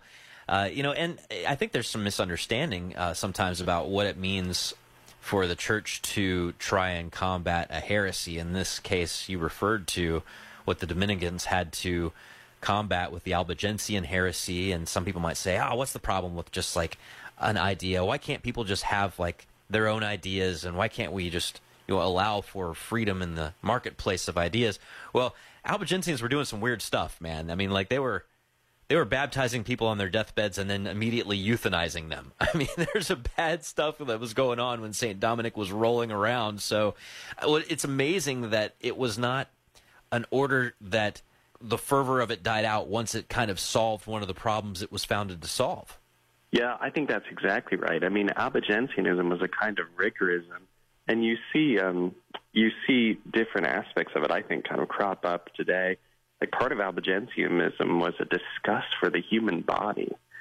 And the solemn sacrament, I mean, you referred to ritual suicide, the solemn sacrament in Albigensianism was to starve oneself, and so liberate the soul from its flesh cage, to liberate the soul from the body, which is really a horrific thing because, of course, we're not just our body, we're not just our soul, but we are our body and we are our soul. And Catholic teaching, a right understanding of reality, insists on a unity of both. So you see how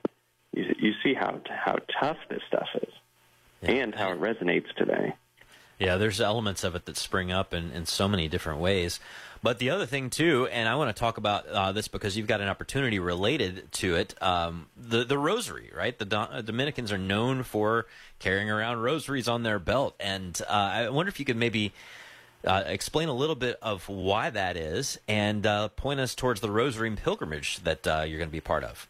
Absolutely. So St. Dominic was known for his love for the Blessed Mother. In the Church, the Dominicans are the first religious order to include the name of the Virgin Mary in our vows, in our profession. So we've been very dedicated to Our Lady since the very beginning. We quickly adopted the custom of singing the Salve after Compline. We have our own tone for it. So these and other ancient medieval traditions point to our love of the Virgin Mary from the earliest days of the order. St. Dominic's own love of the Virgin Mary, again, was well known. So Dominicans quickly picked up the Rosary and became ardently devoted to it. So we have the pious custom of understanding that St. Dominic was given the Rosary by Our Lady, and certainly that represents the order's love for the Rosary and how Dominicans, the sons of Dominic, took to spreading the Rosary. So what we've put together this fall, we're tremendously excited about. This is going to be a beautiful day. Is a pilgrimage to the National Shrine, to the Basilica of the National Shrine of the Immaculate Conception, Our Lady's house, as it's sometimes called here in the United States, in Washington, D.C. And the idea is that this day, this event on September 30th, dedicated to the Rosary, will open the month of October, will open the month of the Rosary, and give us all an opportunity to reflect on the Virgin Mary and on the role of the Rosary in our lives. So it's going to be an amazing day, an amazing pilgrimage day. Well, that's the kind of thing that a lot of people are within driving range of.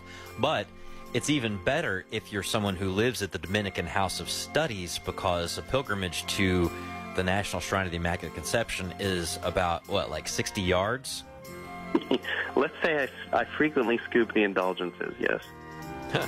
Good stuff. Well, thank you so much, Father Patrick Briscoe. Happy feast day to you and all the Dominican-related listeners in the audience this morning. 32 past, here's Anna with news.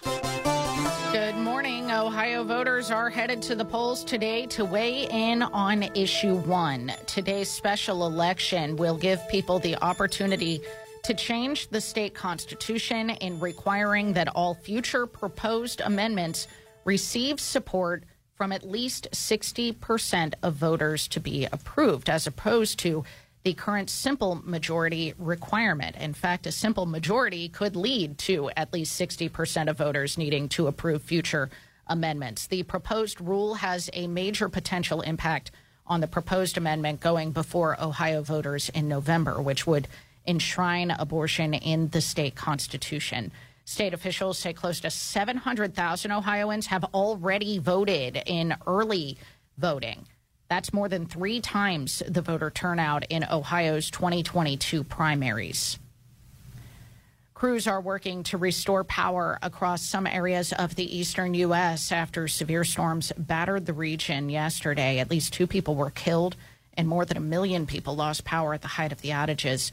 Tornado watches and warnings stretched across 10 states from Tennessee to New York, with high winds sending power lines into homes and roads. More than 2,600 flights were canceled yesterday and some 7,900 delayed. 2 U.S. military veterans are dead after a drone strike in Ukraine.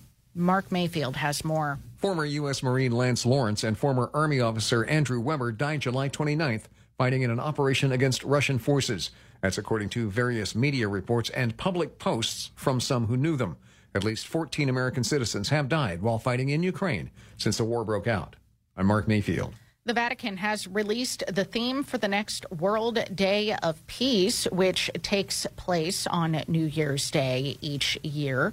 The theme for January 1st next year will be Artificial Intelligence and Peace. A note from the Holy See acknowledges the remarkable advances made in the field of artificial intelligence are having a rapidly increasing impact on human activity, personal and social life, politics, and the economy, saying, quote, the urgent need to orient the concept and use of artificial intelligence in a responsible way so that it may be at the service of humanity and the protection of our common home requires that ethical reflection be extended to the sphere of education and law. It says the protection of the dignity of the person and concern for a fraternity effectively open to the entire human family are indispensable conditions for technological developments to help contribute to the promotion of justice and peace in the world, end quote.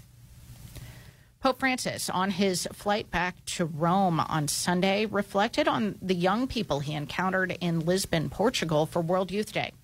From Vatican Radio, Lisa Zingarini reports. Pope Francis said he was very positively impressed by the huge participation and enthusiasm shown by so many youths in Lisbon, and also by the successful organization of the event, the best of the 4 he has attended so far, he said. Commenting on the young people attending the Youth Day, the Pope noted that they are religious, looking for non-hostile, non-artificial and non-formalistic faith, which, he said, is not easy. Some may object that young people today don't always abide by moral rules. However, Pope Francis remarked, we all make mistakes in life, and despite this, the Lord is always waiting for us because he is merciful, while highlighting the need to accompany young people as they seek to look forward. Pope Francis further stressed once again the vital importance of dialogue between old and young so they don't lose their roots. In the conversation, amongst other things, the Pope also spoke about his repeated assertion that the Church is open to all, with no exception. Asked by a reporter if he didn't think that this assertion was somehow incoherent with the fact that some people, such as women and homosexual people, do not have the same rights and cannot receive some sacraments, Pope Francis insisted that the Catholic Church welcomes everyone and that it has a duty to accompany them on a personal path of spirituality, but within the framework of its rules. Each person encounters God in their own way inside the Church, he said. I am Lisa Zingarini. 8:37 now on the Sunrise Morning Show, and Sports on Sacred Heart Radio is brought to you by Dr. Robert Berger and Beacon Orthopedics and Sports Medicine, online at beaconortho.com. Here's Paul Lockman. We got a win. Reds snapped their losing streak with a victory yesterday over the Miami Marlins, 5-2. That's the first of 3 games, and Brandon Williamson pitched extraordinary. He was great. He earned the win after surrendering just 1 run off 3 hits, struck out 9 batters over 6 innings of work. Joey Votto went deep. Christian Encarnacion Strand also hit a homer in back-to-back homers for both of them. So that was a pretty cool moment for sure. Cincinnati still sitting in second place. Good news is Cubs off their back after the Cubs lost. Brewers unfortunately won, so Reds still a game and a half back of Milwaukee. Game 2 of 3 takes place tonight. Luke Weaver pitches for Cincinnati. Chris Bouchier is celebrating back-to-back victories in NASCAR Cup Series after his win at the Michigan International Speedway. The driver of the number 17 car warded off Martin Truex Jr. in the final lap to take home the checkered flag at the Firekeepers Casino 400. The race was restarted on lap 75 Monday afternoon after rain postponed the original scheduled contest. That's a brief look at sports. We got more on the Sunrise Morning Show right after this.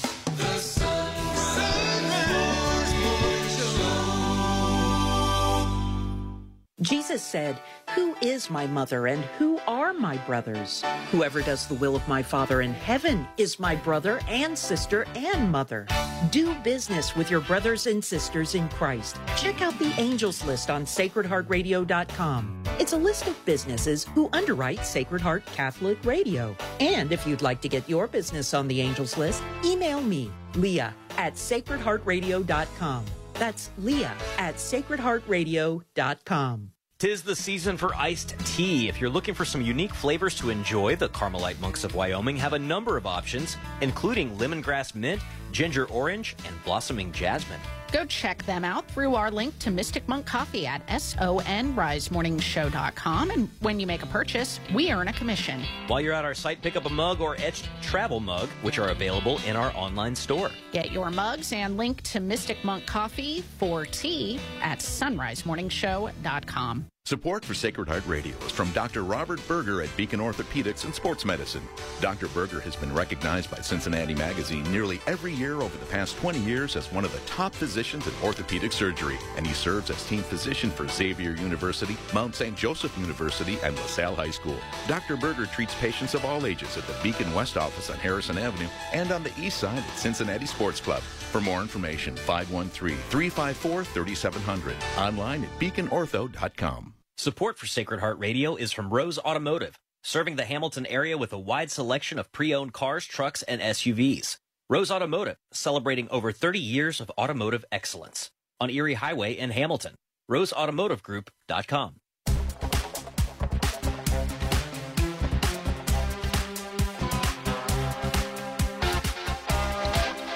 For listening to the Sunrise Morning Show on Sacred Heart Catholic Radio, 7:40 a.m. and 9:10 a.m. Good morning to everyone listening online or via the Sunrise Morning Show app. We're working on getting Dr. Jared Stout on the line, and so I'd like to take a moment to promote the Sacred Heart Radio app, because as I've been out doing parish visits and Matt's been out and encountering listeners all over the country, they're listening via the Sunrise Morning Show app or the Sacred Heart Radio app.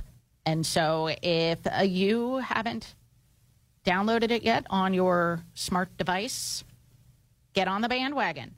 sonrisemorningshow.com or sacredheartradio.com, and you can find links to the Google Play Store or the App Store for your iPhone. Dr. Jared Stout joining us now on the Sunrise Morning Show. He is author of the book, How the Eucharist Can Save Civilization, which we've been going through. Good morning, Dr. Stout. Good morning. It's good to have you back. And we're going to start looking at the development of doctrine in the church as it pertains to the Eucharist. First of all, can you just explain what is meant by development of doctrine? What does that mean? Well, it's good to start with what it doesn't mean. It doesn't mean that the church kind of discovers new things over time. And you hear people saying that today. Oh, the development of doctrine. So all of a sudden things that we held to be false can now be true. No, that's not how it works. So what it means is that our Lord has entrusted his saving truth to us. And that's been something that we've treasured, like Mary, pondering these things in her heart. And so over time, the church has unpacked, made connections, thought more about the implications of all of the things that Jesus has entrusted to us, and that includes the Eucharist. And so some people say, for instance, that, let's say, transubstantiation, that term, which I like to translate thing-changingness, right, that the bread and wine change into the body and blood of Christ, that is a medieval doctrine. But one of the things I show in the book is that some of the earliest references to the Eucharist speak of it. And one example is St. Justin Martyr in the mid-2nd century. that speaks about transmutation of the bread and wine into the body and blood of Christ. So it's not transubstantiation, but it's pretty darn close. And so the church does come up with terms like transubstantiation and other things, and understanding what does it mean for, the substance of bread and wine to become the substance of Christ's body and blood. These are theological terms, and they draw upon philosophy, and so we've fine-tuned the way that we've been able to talk about the Eucharist over time, but we haven't discovered anything new about the Eucharist. So that's how the development of doctrine works. Right. I mean, the church, as you point out in the book, has been celebrating the Eucharist as the body and blood of Christ since the Last Supper. That's right, and so it's the one consistent thing that you can really see about the church. Maybe baptism and the Eucharist being like these core pillars of the Christian life. And well, sorry, I'm going to jump in. Can you talk about the way in the early church that new Christians were catechized about the Eucharist? Talk about how, when and how they learned about the Eucharist. Well, the first thing that someone in the Greco-Roman world would have heard about the Eucharist is that Christians are cannibals, and they gather together in the night to eat flesh and to drink blood. And so that was the kind of the rumor going around about Christians. But when someone wanted to learn more about the Christian faith, they would actually just start conversing with Christians that they knew, maybe that their neighbors or people they worked with. But there was something in place called the Disciplina Arcana, which was a kind of protective secret about the sacraments, all of the sacraments. And so non-Christians might know, that Christians do have certain rituals. They have a ritual meal. They have different initiation rites, that they pray over the sick. But the actual details of how the sacraments were performed were kept secret until the moment of initiation, right? So literally at the Easter Vigil, people did not know exactly how they were going to be baptized or what the Mass was even like. Once you became a catechumen, you could stay at the Mass through the homily. But it wasn't until you were baptized that you could even attend the full Mass. So even that second half of the Mass was a secret. Wow. And the idea here was that the sacraments and the Eucharist were so holy that someone had to be tested and proved and instructed and made ready to be able to enter into the mystery of the sacraments. Wow. I mean, that sounds so wild to us nowadays, doesn't it? But there was some real reasoning behind waiting to teach the neophytes about the sacraments after they first receive them. I mean, you just started on down that road, Dr. Stout. I mean, when you're thinking about a time of major persecution, you really did have to protect that. So there was the element of protection for sure, and you see some of the church fathers saying, we do not place our pearls before the swine, quoting Jesus from the Gospels. Wow. But there's another reason as well, and the word mystery actually means something that we're not even able to talk about. And there is a way, and I think we have really lost this sense, that the things that we believe and the mysteries we celebrate in the church, the sacraments, are so holy that we can't just really talk about them adequately. And so there was a sense in which the formation was really ordered towards conversion and growth in virtue and learning the story of salvation history.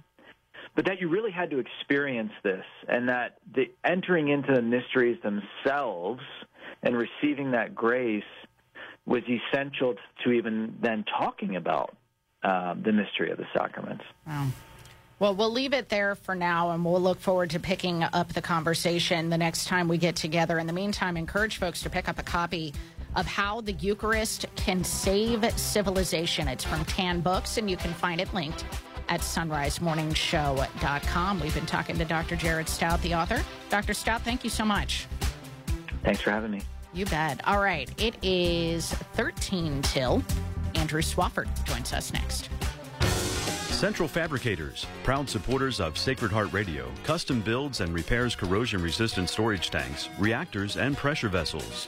These are used to manufacture liquids used in everyday products like health and beauty aids, pharmaceuticals, and food. Central Fabricators uses the latest in technology and modern equipment to deliver quality products, and big orders are not a problem. Central Fabricators, ASME certified, and on the web at centralfabricators.com. That's centralfabricators.com. You rely on your car, so rely on the experts at Fort Mitchell Garage, a proud supporter of Sacred Heart Radio. They can do it all from brakes, tires, and heating and cooling to towing and collision repair and more. Fort Mitchell Garage on Dixie Highway in Park Hills. On the web at fortmitchellgarage.com. Support for Sacred Heart Radio is from Fred Espenscheid Plumbing. For plumbing and remodeling, Fred brings 55 years of experience to his work. Licensed in Ohio and Kentucky. Fred Espenscheid, your pro-life plumber. 859-441-0950. 859-441-0950.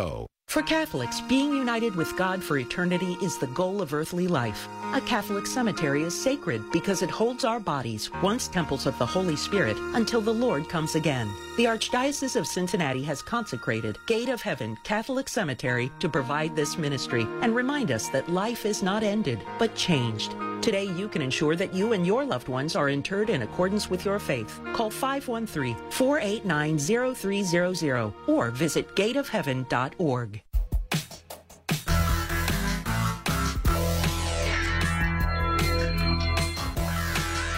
It's 11 till.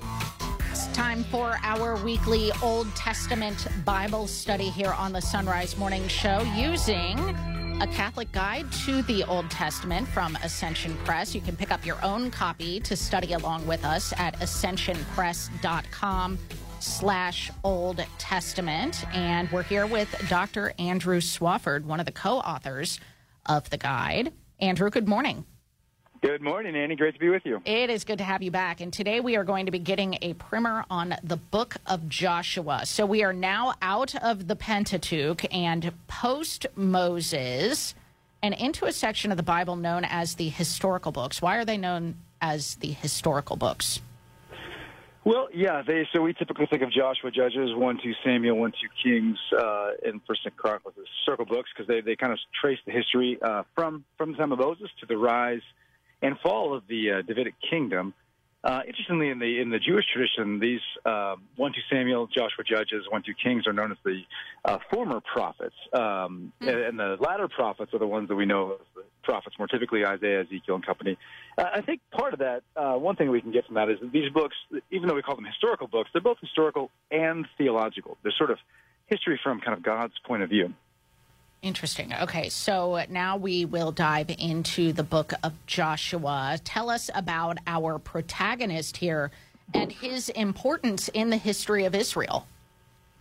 Yeah, it's kind of, you see the beginning of Joshua, like Joshua 3 and 4, as they cross the Jordan River, the narrative is recounted in a way that calls to mind the Red Sea crossing. So it's really kind of the completion of the Exodus. God delivers Israel from Egypt, but for the Promised Land, for ultimately worship at the temple in the Promised Land. And so you see that clear connection. The other thing that the Church Fathers notice very, right away is if you read the Greek Old Testament, the name Joshua is Jesus. It's Jesus. And so Jesus, Joshua, leads the people across the Jordan River into the Promised Land, just as, think like the baptism of our Lord, our risen Lord Jesus leads, in terms of his baptism, through the Jordan River. He's bringing about the new Exodus, not from Egypt and slavery there, but from the slavery of sin into heaven itself. Interesting. So Jesus' name is Joshua, or Joshua's name is Jesus?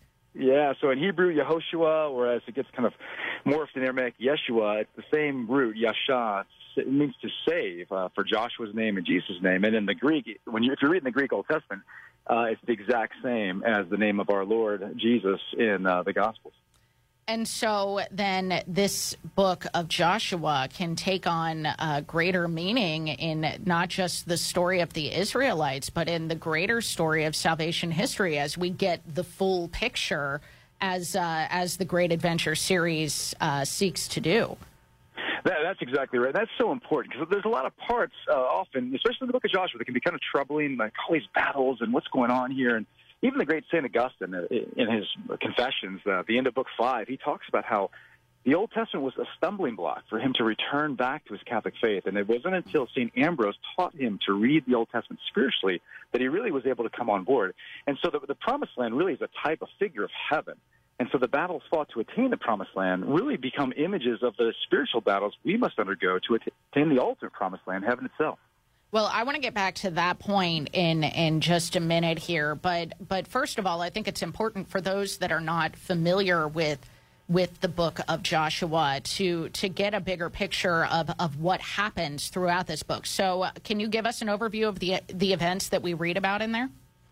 Yeah, so they enter the land. They come through the Jordan River. So they're crossing into the Promised Land, what's going to be the land of Israel, the land of Canaan. And they're kind of preparing from chapters 1 through 5. And then 6, they take Jericho, and they take it in a unique way, right? So the priests are to march around the city 7 times with the Ark of the Covenant, and on the 7th day, the walls go down. So even in the book of Joshua itself, it's a spiritual battle. The strength is in the Lord. And when you get to the book of Revelation, for example, the 7 trumpets, that calls to mind the fall of Jericho, because these 7 trumpets, the trumpet blast, that brings the walls down. And so from there through chapter 11, it really kind of recounts these battles that they fight against the Canaanites in the land. And then as you move from 12 and 13 and following, 13 to 23 gives the sort of tribal inheritance. So each tribe, each of the 12 tribes will have a different part of the land. And then by chapter 24, Joshua has to plea with his people to remain faithful. As for me and my house, many of your listeners will know this passage. As for me and my house, we will serve the Lord, abandon the idols. So on the one hand, you can get a kind of superficial image of Joshua as like they just kind of conquered everything instantly. But when you read closer, you realize, no, it was a slow and gradual thing. And really they didn't, there's much left, and they actually weren't that successful despite the beginning successes. And part of it, in the theme of Joshua, really, it's about faithfulness. It's sort of like the passage in Exodus 14:14.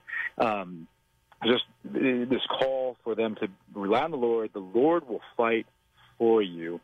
Their strength is in the Lord. That really is the theme of Joshua, and it kind of continues in a negative way in the next book, in the book of Judges. Oh, yeah. We've got a lot to talk about in the book of Judges the next time we get together, Andrew. But let's address this difficult issue that we encounter in the book of Joshua, that being that these battles, as you were mentioning, I mean, even women and children are slaughtered by Joshua and his soldiers. So can you address that issue? Yeah, so, I mean, this is one of the hardest questions there is to address. I think maybe a couple things can kind of just help a little bit, but it's going to be a perennial issue, and it's not a new issue. The church fathers wrestled with this, just as I just mentioned St. Augustine. So a couple things we could say. One, there is a good bit of hyperbole and war rhetoric in the book of Joshua. Sometimes it says, we killed everyone, and then a few chapters later, like, oh, there's still people here. And there's been research done comparing Joshua to late second millennium war accounts in the ancient Near East, and the same kind of war rhetoric that you often hear elsewhere shows up here. So on the one hand, we need to kind of be, not read it superficially, but realize there's a lot of hyperbolic rhetoric going on here. Two, there's a deep sense in the ancient world of kind of a corporate mentality, and you see this with Israel's story later on when they're unfaithful, when God raises up Assyria and Babylon to kind of bring judgment upon his own people. And there's a sense in the book of Joshua that here it's the reverse, that Israel becomes an instrument of justice. In that, the text, I mean, again, this is not going to make it easy, but there's a sense in which the Canaanites weren't innocent. Child sacrifice, lots of sexual deviancy. But I think the real answer that I mentioned earlier really is that the Promised Land becomes an earthly figure of heaven itself. And so we have to read this in light of the New Testament and the New Promised Land, heaven itself. AscensionPress.com/Old Testament. Andrew Swafford, thank you so much. Great to be with you, Annie. Take care. You too. May God bless you and keep you and grant you his peace. Support for Sacred Heart Radio is from Molly Maid of Westchester. With 30 years of trusted quality service and a 100% satisfaction guarantee. 1-800-MOLLY-MAID or at mollymaid.com. Molly Maid, a clean you can trust. Pregnancy Center West is committed to protecting the unborn by encouraging women to see and choose the beauty of life while offering practical assistance for them and their families. Donate securely online at supportpcw.org. That's supportpcw.org. I'm Bill Torbeck of Tri-State Abrasive and Tool Company, proud to support Sacred Heart Radio. We strive to provide the highest quality diamond and CBN products manufactured by privately owned companies, enabling us to provide prompt and personal service and you to avoid the unnecessary cost and frustrations of dealing with bureaucracies. Find us online at theabrasiveone.com. That's the number 1. Theabrasiveone.com. Theabrasiveone.com.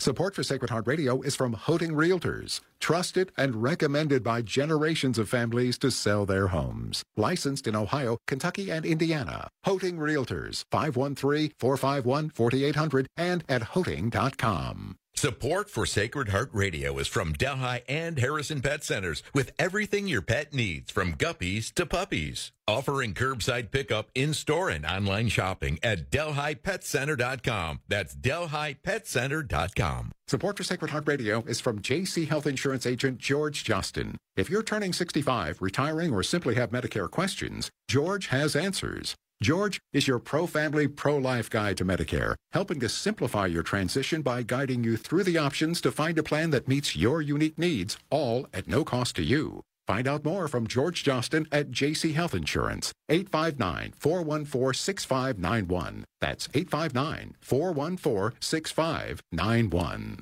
Support for Sacred Heart Radio is from Sunset Janitorial Supply, a Catholic family business supplying the tri-state cleaning industry with commercial cleaning supplies, personal hygiene equipment, and even machine repair. Free delivery to your business. More information at sunsetjanitorialsupply.com. I'm Deacon Bill Mullaney from Immaculate Heart of Mary Parish. Thank you for listening to Sacred Heart Catholic Radio. 740 WNOP Newport, 910 WPFB Middletown, or get the app, stream, podcast, and more at sacredheartradio.com.